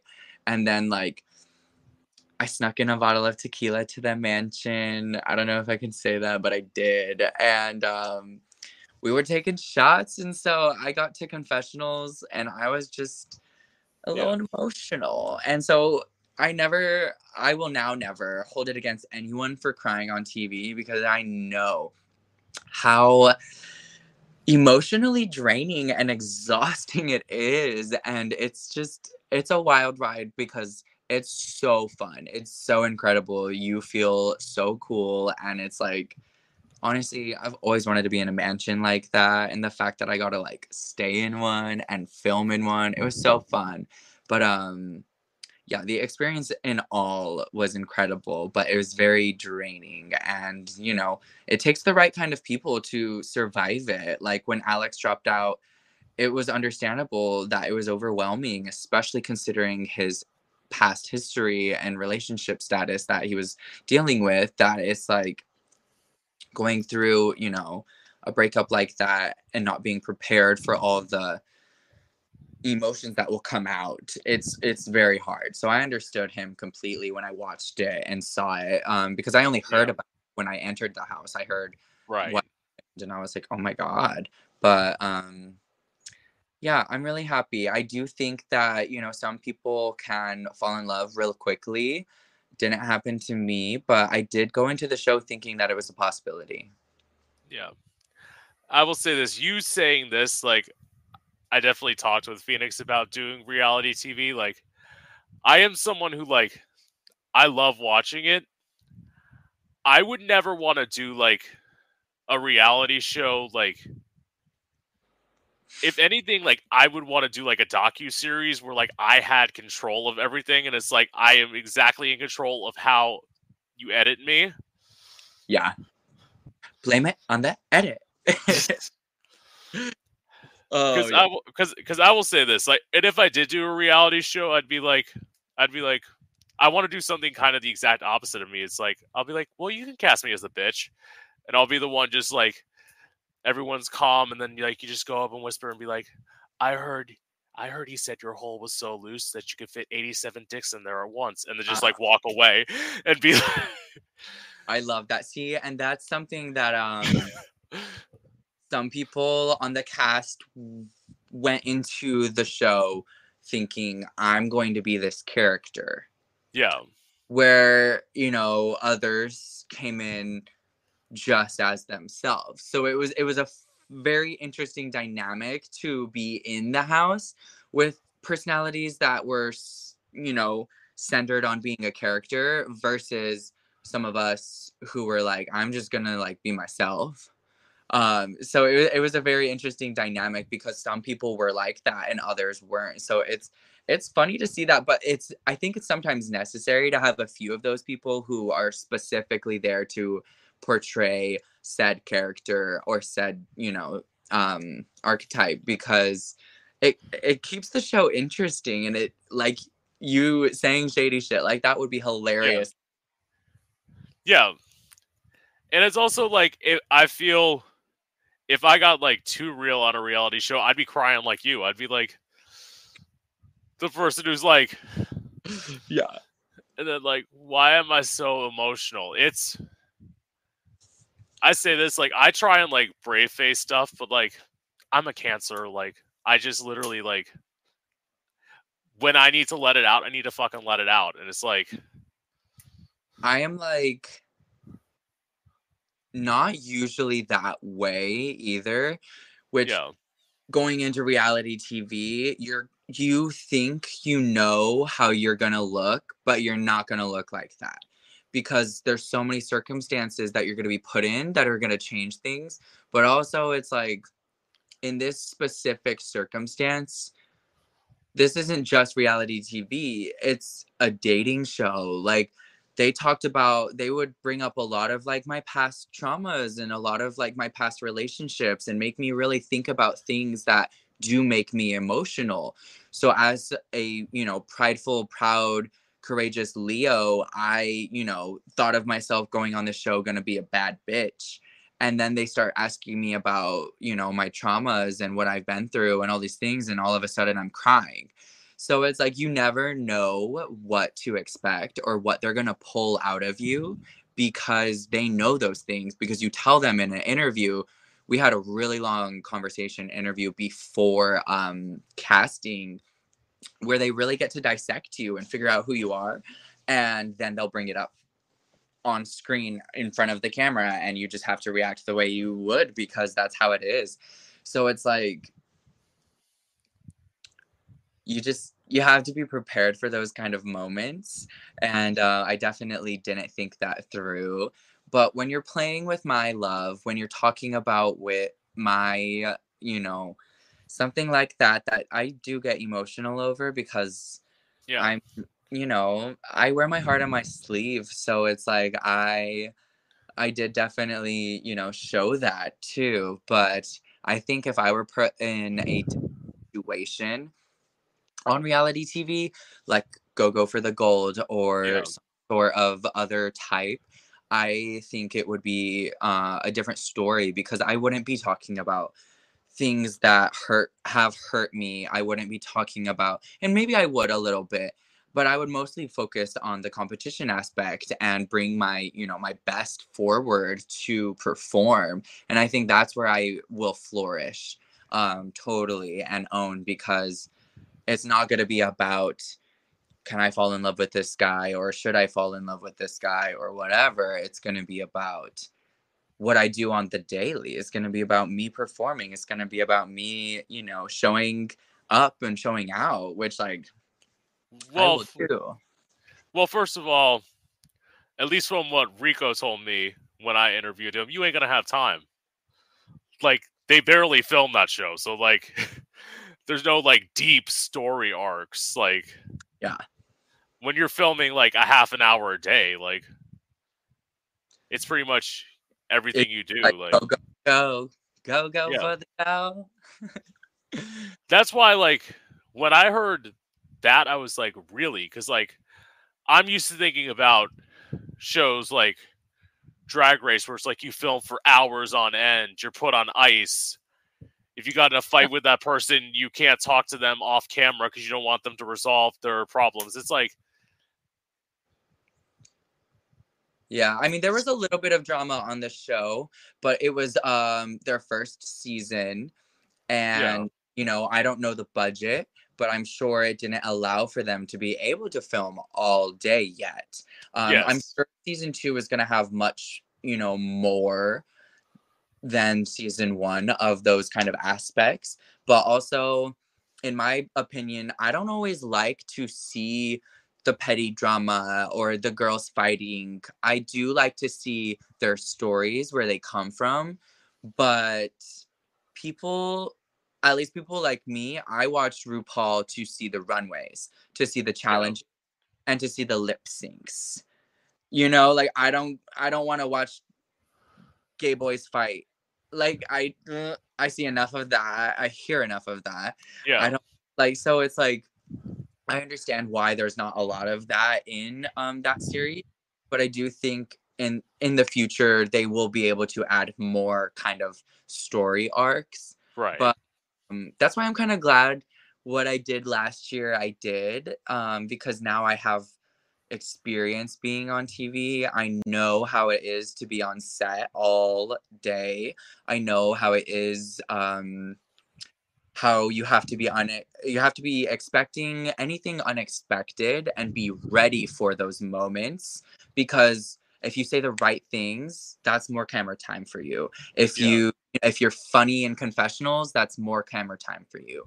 If you know, it's just all about living in the moment and just completely knowing how to react to the right things. So I feel like now being, having two different shows like done, I feel like I know how to go into, a show that's a competition, because it's Yeah. not only a show, but it's like a competition. And when it comes to competition, I've done cheer competitions, I've done dance competitions, I've done um, karate competitions. Like I, I know what that's like. I know how to put myself in a spot where this is do or die. I need to show off and show out. So I know I can do that. But now that I have like the TV aspect of it down, I think Yeah. I can really slay that show. Right. But I will say, like, to the drama point of RuPaul's Drag Race, like, I was the person who on the Lux Lucy lip sync, I was the person who I'm like, send her ass home, Lux. Like, I will say this, like, some people, Lucy fans, are probably like huge fans of her. I couldn't fucking stand her from episode 1. I was so glad when she got I off the show. I think it's so funny, just like that whole dynamic, because like, some people really do think that they're being some type of way. And like, I'm sure now she watches it and she's like, she probably laughs at herself with us. You know Yeah. what I'm saying? Like, she probably now sees what people meant. And like, it's funny. It's funny to go back and think about like what you were thinking in the moment that they like are playing, or what happened outside of the cameras or off camera, or maybe that Yeah. didn't the screen, and like how that influenced what you did or said. And so it's just I there's always more to the story. And it's also like, to that point, I remember when I talked to Phoenix yesterday and he was talking about the reunion and about how if they had filmed the reunion after seeing the show versus like when they did do it, like how different things would be. I Okay, so yes, it would be very different because that was filmed right after. Yeah. So that was, everything was still fresh.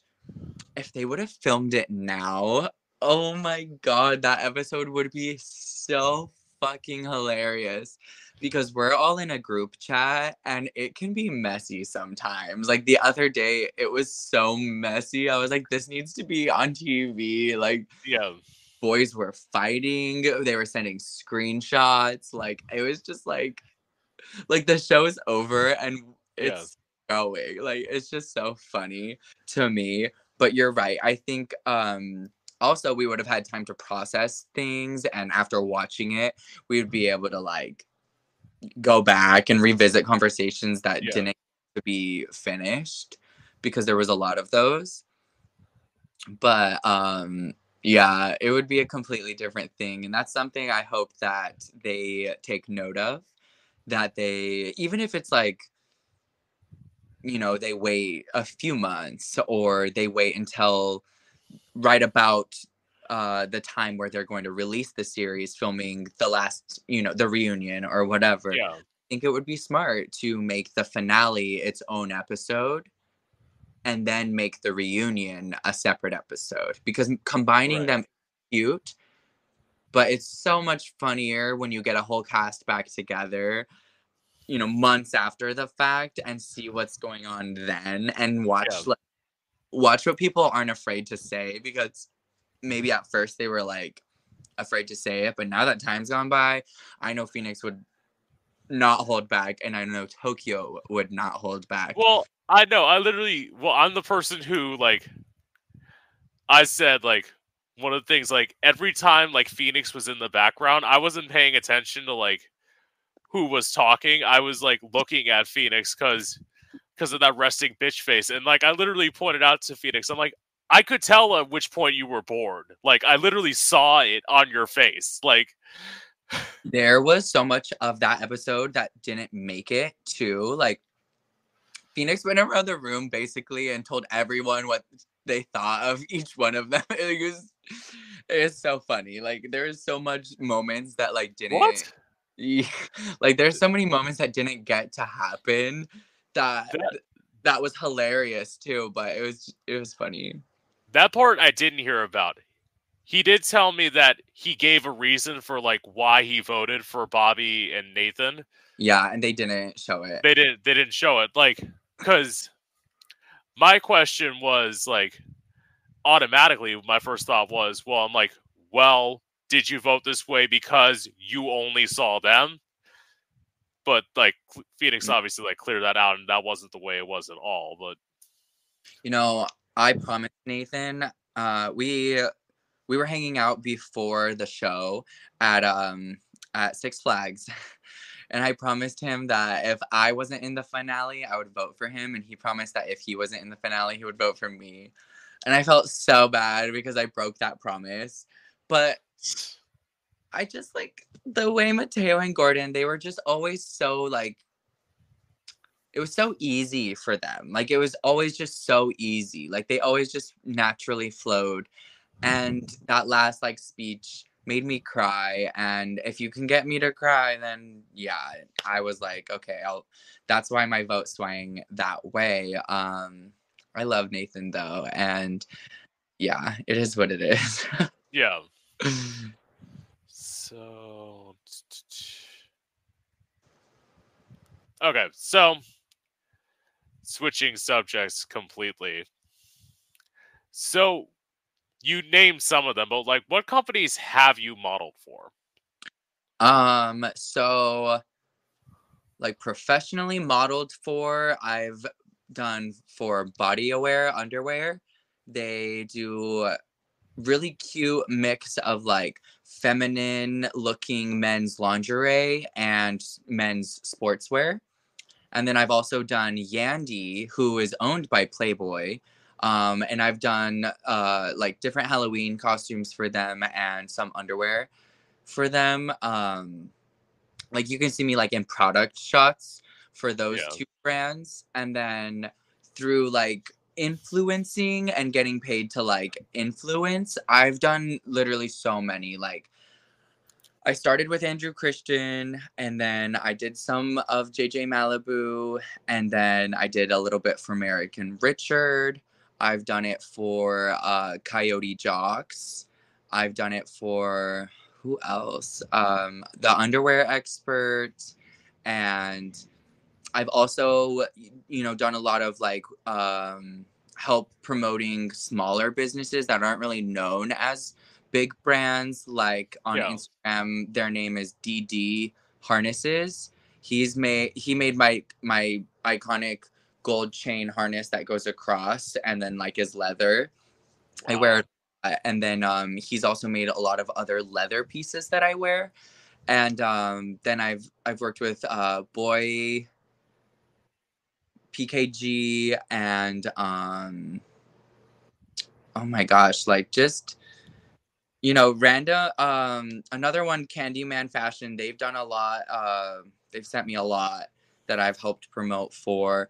So those are just some of the, like, mostly just underwear, honestly. But I think in the future, I would love to take it to another level. I did work for iHeart Raves for a little bit and got to promote for them. But I really want to do more fashion. I would love to get known for that. But I think I need to post more fashion if people are going to send it to me, because when they look at my Instagram and it's all underwear, they're less likely to want to partner for me to help promote a fashion line or a brand. So I think going in the future, I want to try and combine both. Yeah. That way, get underwear sponsors as well as fashion sponsors. Maybe something like Fashion Nova, or some form of like streetwear would be amazing. I love streetwear and I love that aesthetic. But right now, I currently don't have any specific brand that I am consistently working for. So if any brands see me that are interested, let me know. Awesome. So, do people assume you're super slutty because you're a go-go dancer? Totally. Yeah. Well, I mean, my Instagram kind of looks like it too. So I totally understand. But guys actually sometimes get shocked when they find out that like I would prefer, to get to know someone and go on a date. And, I'm like low key a hopeless romantic, but I don't really show that side. They don't really get to see it because I'm known as a go-go boy. And, I post a lot of go-go dancing videos. I post a lot of Yeah. like thirst traps just because that helps promote my go-go dancing. And some boys are shook by it. Some guys are kind of like mean too if they like expected me to like act some sort of way or give them a part of me that I don't want to give. And it's like, I don't owe it to anyone, to be that way. And I will admit, if I'm like into a guy, I, might act some sort of way sometimes, but it's like, I'm generally not really like that. Like, it's just funny. It's funny Yeah. because they will put you in a box, but if you take the time to get to know, a lot of the boys who are dancing in their underwear aren't really slutty. I mean, of course there are some who are, and go them. Like, there's no slut Yeah. shaming. Love that for you. And I'm not gonna lie, I've definitely had my fun, and I do have fun, but I'm not as easy as it would maybe seem, and neither are a lot of the boys. I know a lot of the boys who dance are, looking for monogamous relationships or, some sort. So it really depends on the dancer, who they are and what they are about, because I also know guys, who are dancers who will get fingered on the box, like, like, so who knows. But I think it's just very situational, and you can't generalize every go-go boy and think they're going to be the same, because we're all very different. We all have very different Right. boundaries, but we also have very different romantic interests. That's understandable, like totally. And it's also like the way I was thinking about it, like I have this is a question I'll ask in a moment, but it's like at some point, even if maybe you were that way in the beginning, at some point you being in like nightlife for so long, you probably get bored of it. Like just get bored of the fact that like you could just go hook up with somebody that they just want to be with you because you were the go-go dancer who they were just like staring at. Like that probably wears off at some point, right? It definitely, yeah, like the nostalgia or whatever of like being that like sexualized person that like lots of guys are lusting for, eventually it's just like meh, like, and as Yeah. someone who has a decent presence online that is mostly me being objectified, I'm just so used to it at this point that like I think when someone tells me like you're so sexy, da da da, I'm so numb to it.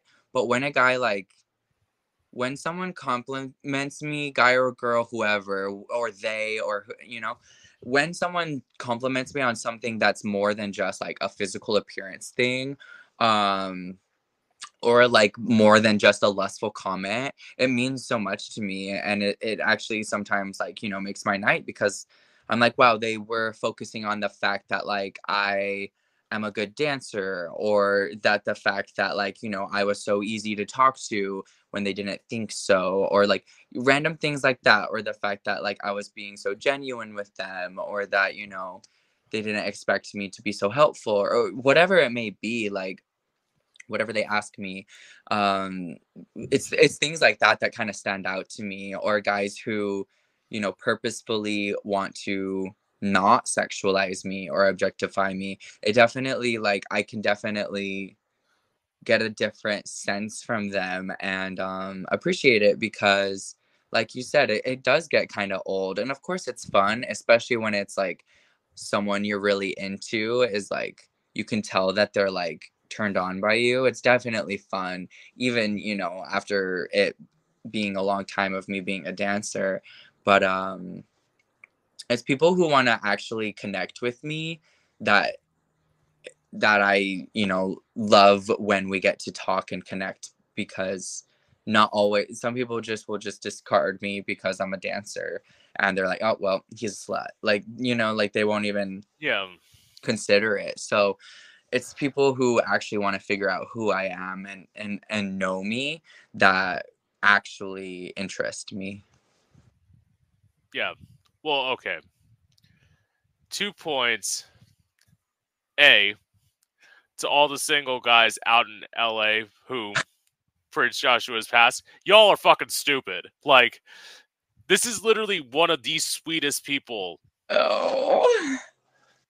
ever. And like, y'all are fucking dumb. I said the same thing to Phoenix yesterday. And two, it's like, in some ways, that's what I literally joke and say, like, my model for like interviewing people is basically like, get hot guys, put them on camera, and basically force them to talk. Like that was my interviewing model, and it's like, Good model. it is a good model, and it's like, it gives you a chance to like know people, because like, I would say this, like, even you like being apart from the show, I probably could have done an interview with you just before that. Like, Totally. it's, I mean, there's some people where it's like they had to get on the show for like me to pay attention, but it's like I was following you before the show. That's why when I saw you in Tokyo, it's like I was following both of you before you were even on the show. Like, Oh, I love to like see, like, there is this guy I was flirting with in my DMs the other day on Twitter, and he was like, I never knew you were like attracted to me. And I was like, dude, I've been following you since like 2017. What do you mean? Like, you know, and it's yeah, funny to scroll back and see like the people who have really like followed you for like a certain amount of time, like before certain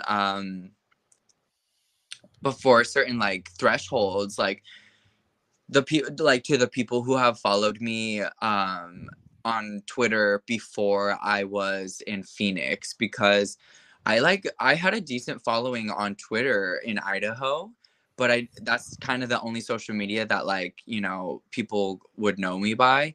But then in Phoenix, that's when my Instagram started to pop off, and then people started to know me from there. And so it's just funny to see, like, you know, when people started following your journey, because some of them, like you said, like, you've been here since before the show, and like yeah, on, you know, a video together interviewing me. So it's cool to see that. I love to hear it too, because I you know, I just do me. I just have fun. I get creative. I'll post random, you know, whatever it is that I'm passionate about, that, you know, in that moment. And so it's cool to see that, like, I have people supporting it, because, you know, I'm just doing what I love.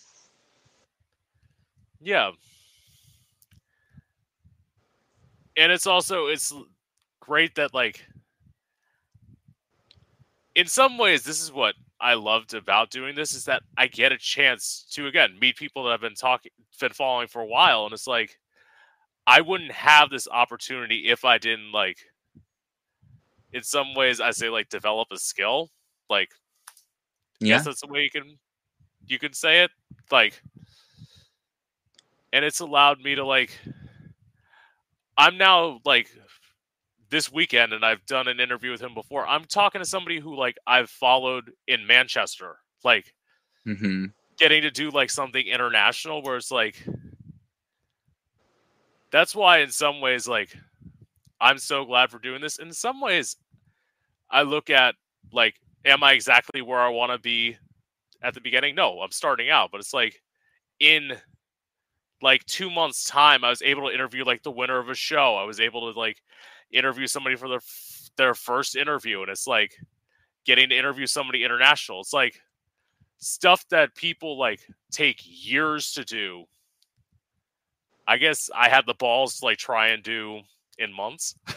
Yeah, it's just all about taking that initiative and making it happen, and that's what you're doing. Yeah. So, all right.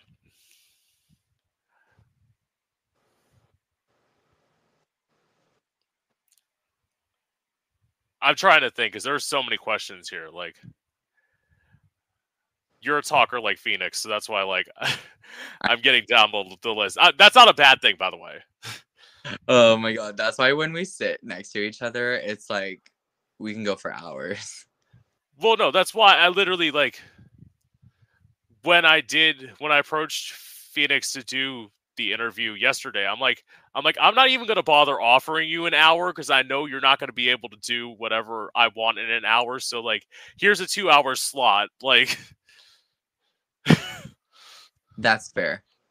right. So let's see. No, I already kind of asked that question. Oh, so okay. Well, you have OnlyFans, but would you ever consider doing studio porn? No, I would not. And I've actually been considering deleting my OnlyFans. But it's just, a cute little side hustle. I don't do any collaborations, but I, make, cute, sexy content if you want to, give me some money for my nudes. So Yeah. yeah, I have it there, but it's something I'm not really pursuing hard because there's so many other aspects in my life I want to put energy into. Like I would way rather model professionally and be known as, a print model or something editorial versus going the route of, porn. And usually you're less likely to be cast in those kind of roles if you're known for doing porn. So I definitely do think it's more normalized nowadays and there's much more opportunity, but I still think that having that not that kind of um like genre under your belt helps you in the fashion industry kind of, stay bookable because Yeah. they don't want to see that always, and most of the time they don't want any of it. So that's why I like to keep it kind of more private and low key. But like, who hasn't sent nudes? Like, let's be real, there's plenty out there of famous people, of models, etc. So I think it's just all about being able to control it because I'm very much wanting to be in control of the media I put out. So I like the fact that I can have that freedom to do it, charge my own price, and, control what shots are seen by anybody. Yeah. I totally get that. Yeah. So, okay, going to this point, I know we kind of talked on it before, but I'm just gonna ask it. Have you ever hooked up with somebody after they tipped you slash after you got done working? Yeah. I definitely have. You know, if you if you've got game, it can work, but certain times I get so turned off. So it just really depends on the person, but there's definitely times guys have tipped me and been so smooth and sexy that I was like, all right, like, what's your number? Like, let me get your number, whatever. And, also there's been, random DJs or coworkers that I've also slept with. So I think it just depends on like the dynamic we have together and the way you approach it, because there's definitely ways that can kind of turn me off and then, kind of ruin it for you. But also sometimes it has worked. Yeah, I mean, I will say this, like,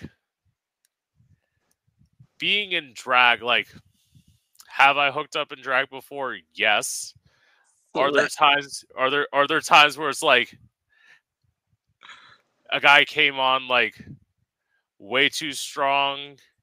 Definitely. I can think of like one time where like I was parking my car, I was about ready to like walk into the place that I performed at in Orlando.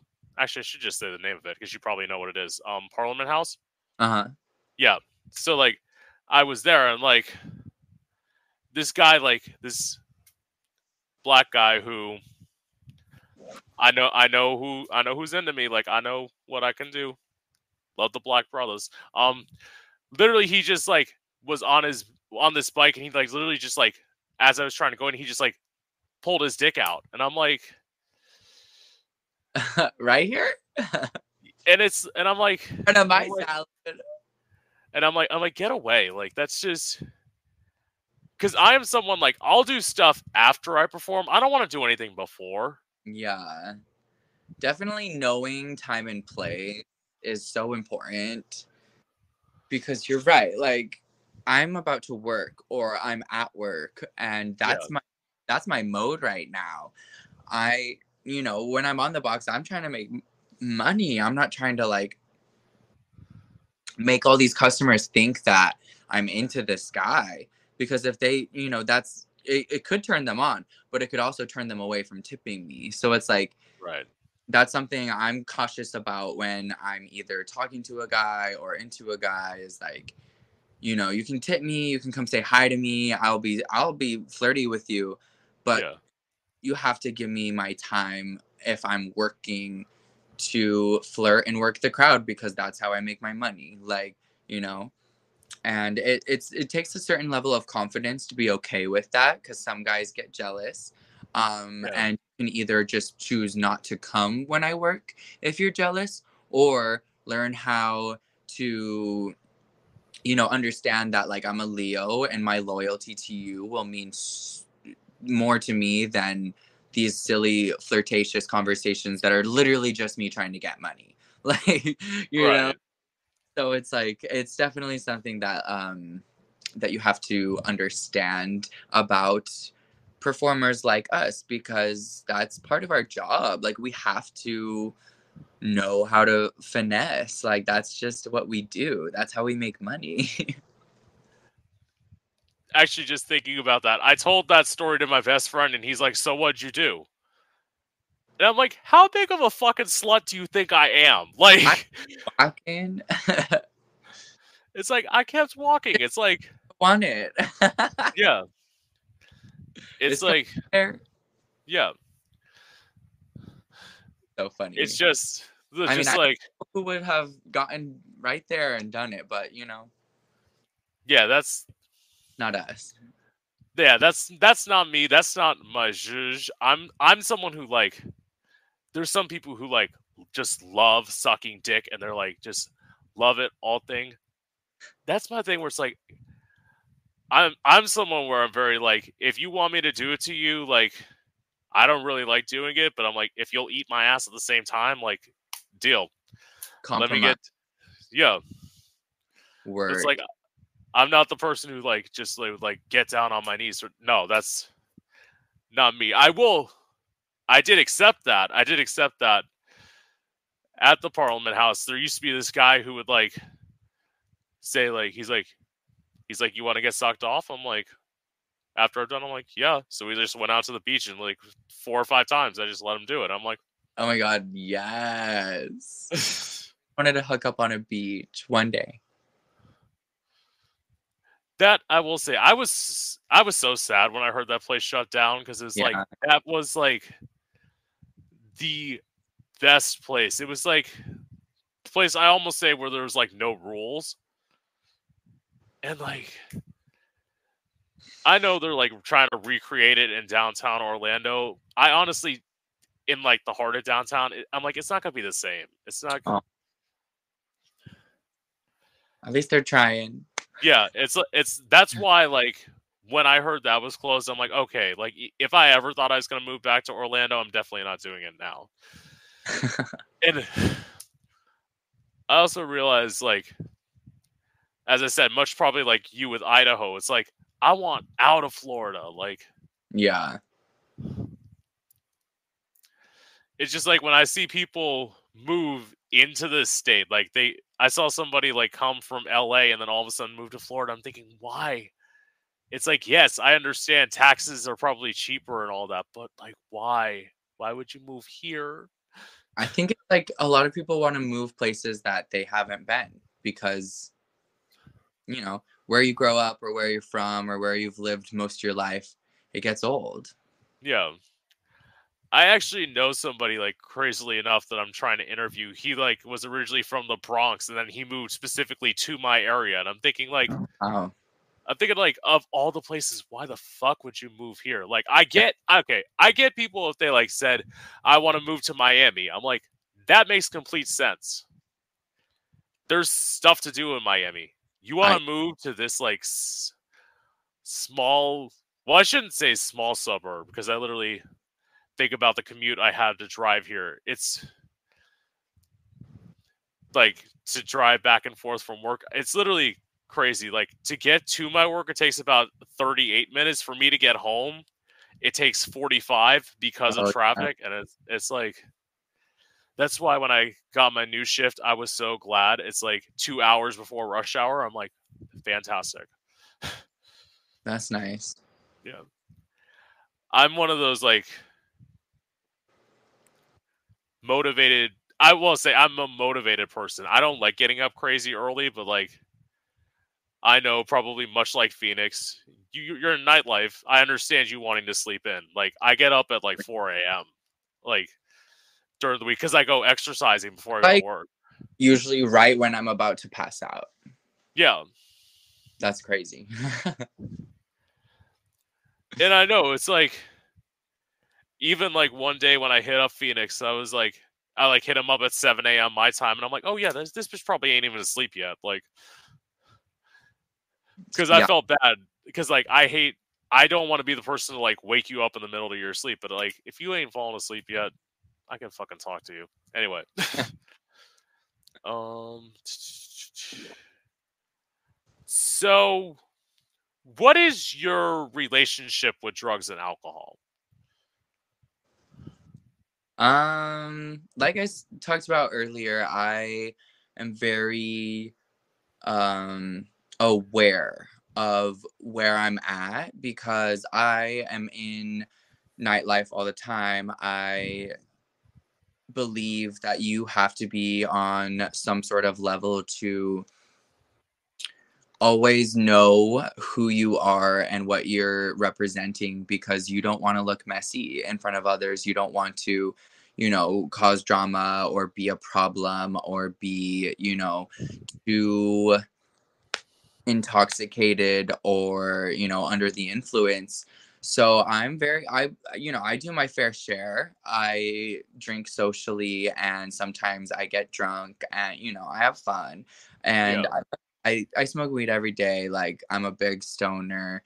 I'm more likely to sit at home and smoke a bowl than to like go out and party. But yeah, because it's my job to be the party, I yeah, I definitely do my fair share of fun. And yeah, I'm a rave kid. Like I grew up going to raves, so I've definitely done my fair share of drugs. But I think it's all about just knowing your limit and knowing your ability to be comprehensive and to represent yourself properly, because once you learn those things, it's so important. And honestly, I feel like it took me a while to figure out where that level is. And, you know, at 25 years old, I know my limit. I know when to stop drinking, and I'm usually really good about making myself stop at that level because I don't like to get too fucked up. I've blacked out many times, and you know, sometimes you do things stupid that you shouldn't have, and you learn from it. And I think that's what really made me learn the fact that I don't want to be like that, especially in LA. That's why I'm glad I grew up, or I lived in Phoenix for the time that I did, because I started dancing at 20 years old, became a go-go boy. And then at 21, I finally started able to party with them legally. And Yeah. and then, you know, just started to, you know, explore that area. And I really, at the end of it, learned my limit and learned how to be a part of the party without getting too fucked up. And I think that's so important for any nightlife persona or dancer or performer, is to figure out if they need to be sober, if they have a limit, where that limit is, you know, Right. learning those things, it's so important. I think everyone, no matter who you are, needs to learn that, even if you're just, you know, a 9 to 5 worker who likes to go out on the weekends. I think knowing your limit is really important, because all it takes is that one time for you to make a dumb mistake, and it could forever change your life. And it's just something that, you know, I've been in the passenger side of two different friends of mine who have gotten DUIs while driving me home from the bar. And, you know, it's really scary, and it very much set them back a lot in life, Yeah. and really, you know, can affect you negatively. So I think it's all about just like knowing your limit, because you know, I won't shame anyone for doing whatever they do, as long as it's not affecting others negatively, and Right. as long as they're not causing any problems or being a mess, because I'm no babysitter. I don't want to babysit anybody. Um, Totally. but I'm definitely here for you having a good time. And if you need a little substance or whatever it is to do that, like, you know, who am I to judge? It's not my body. But Right. yeah, I do my fair share of whatever I think, whatever I'm in the mood for. But I definitely stay at a level that I can still be my best and perform my best. Now, I'm not gonna lie, sometimes, you know, sometimes we go past that limit, but I'm usually really good about knowing that limit. And Right. yeah. Well, I will say like this in terms of like just my own story, like with drugs and alcohol, like alcohol, I had like one bad night where I almost got a DUI. Luckily, I got like saved. Like my dad was able to like pick me up, so like Yeah. I was good. But like in terms of drugs, the only thing that like I've abused, and it's okay. So like just a little bit of background.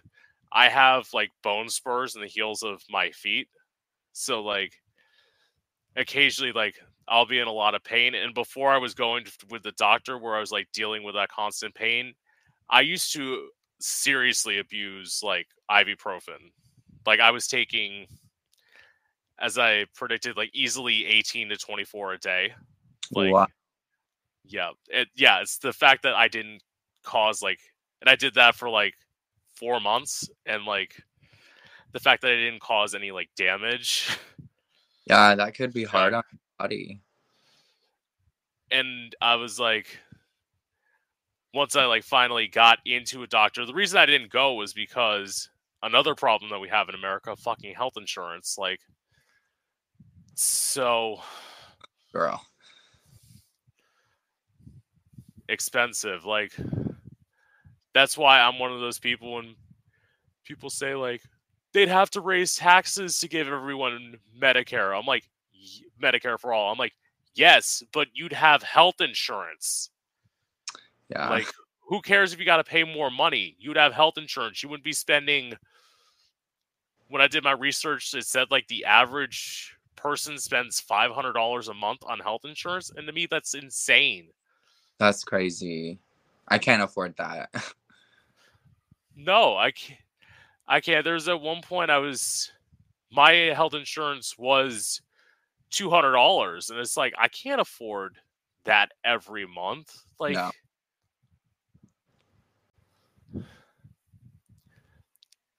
it's one of those things where I'm like, oh. But nonetheless, we have people who still think, let's not vote for candidates who want that. Let's vote for candidates who want the opposite. Yeah. Yeah. So I'm trying to decide which question I want to do next, because I think I have like two that I gotta ask you. I'm just trying to figure out which one I want to ask first. Okay.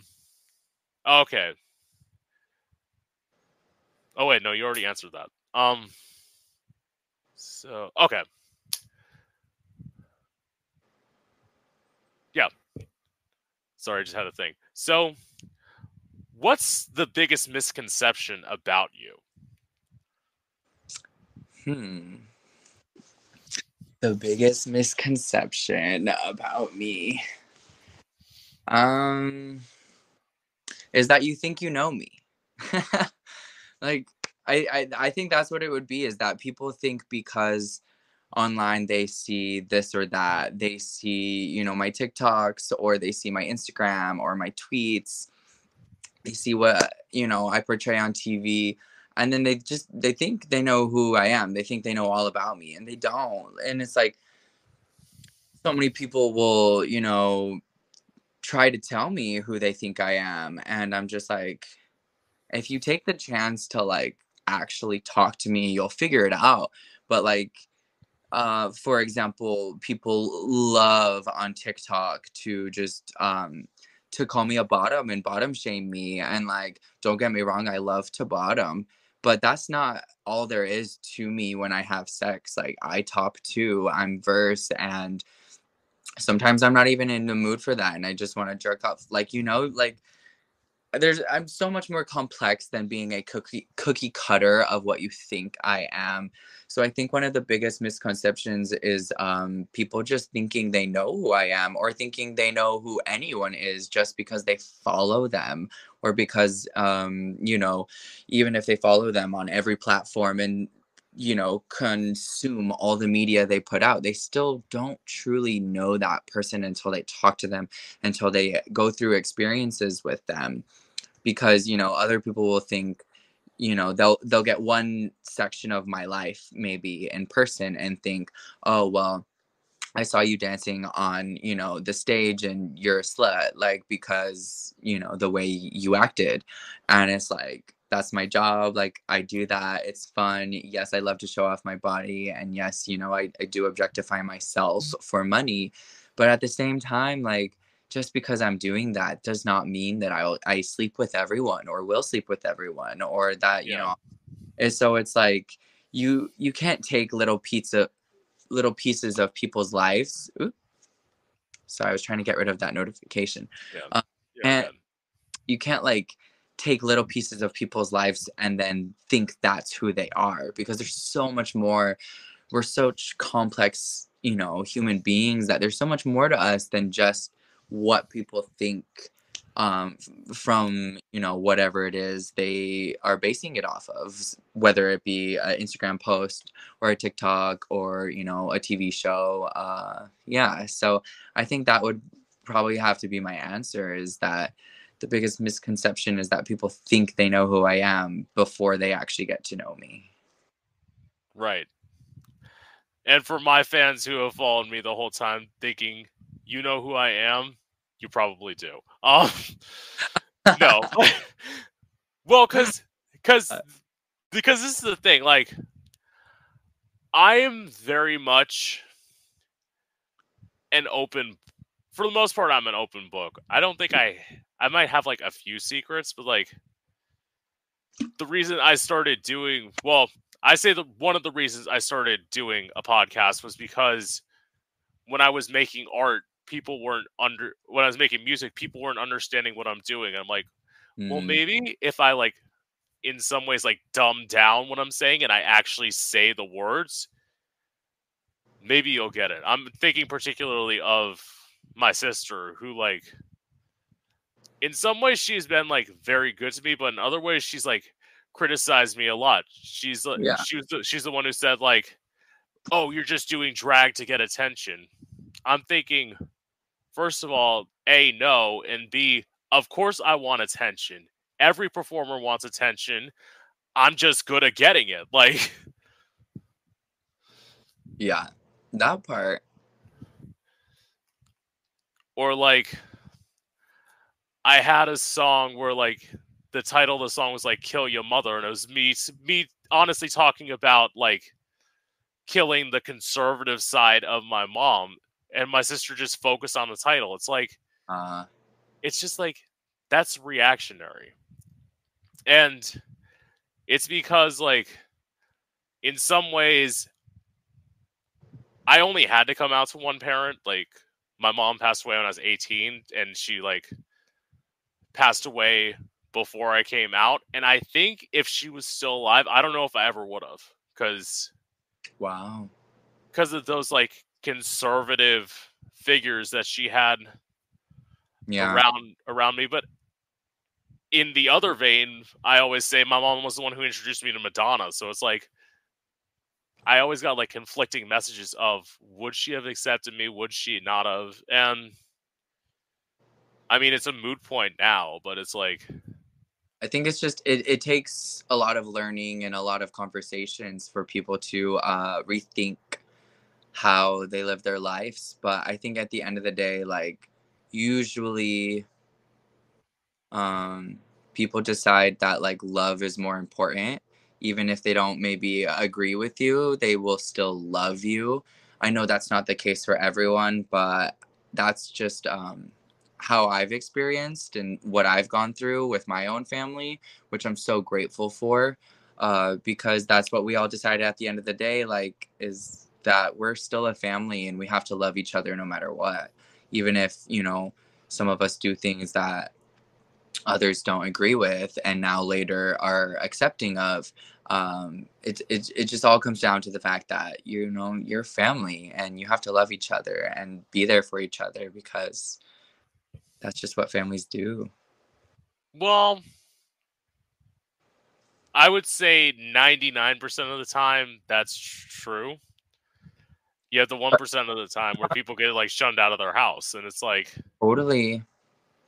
And I think that comes from a lack of being able to have that communication and being able to have those disagreements that don't get too heated, and you know, that safe place to, for argue's sake, talk about your standpoint and really, you know, work through it. Because if you're able to do that, if your family, you know, is open to receiving and learning and, you know, etc., I feel like it's more likely that you can come to that place. But there, unfortunately, there's definitely maybe even a higher percentage of families that that doesn't happen, and it's not okay to do that, and they end up having a broken family. But what's great is that you can always choose your family. And, you know, some of my good friends I would consider family because they've been there for me in so many times that were hard, that it's like we have gone through so much together, like they're family. So even right, if, you know, that happens with your family members, at least you can find community and you can find and pick your family. totally. So, yeah. Well, Oh, I'm going to end it there. I cute. will Yeah, say, like a perfect ending, honestly. yeah. And wow, I was surprised I went as long with you as I did Phoenix. But again, not a bad thing. Like, Yeah, I mean, we've got lots to say. yeah. And of course, like, as I've said with every guest, like, if I come up with more questions, like, Lord knows I'll probably watch this and, like, come up with a whole batch. I'll just hit you up again. Like, see what. Let me know. Yeah. So, with that being said, this is Gay Out the City. I'm your host, Prince Electro Diamond, and I hope you've enjoyed. Yes. And stream.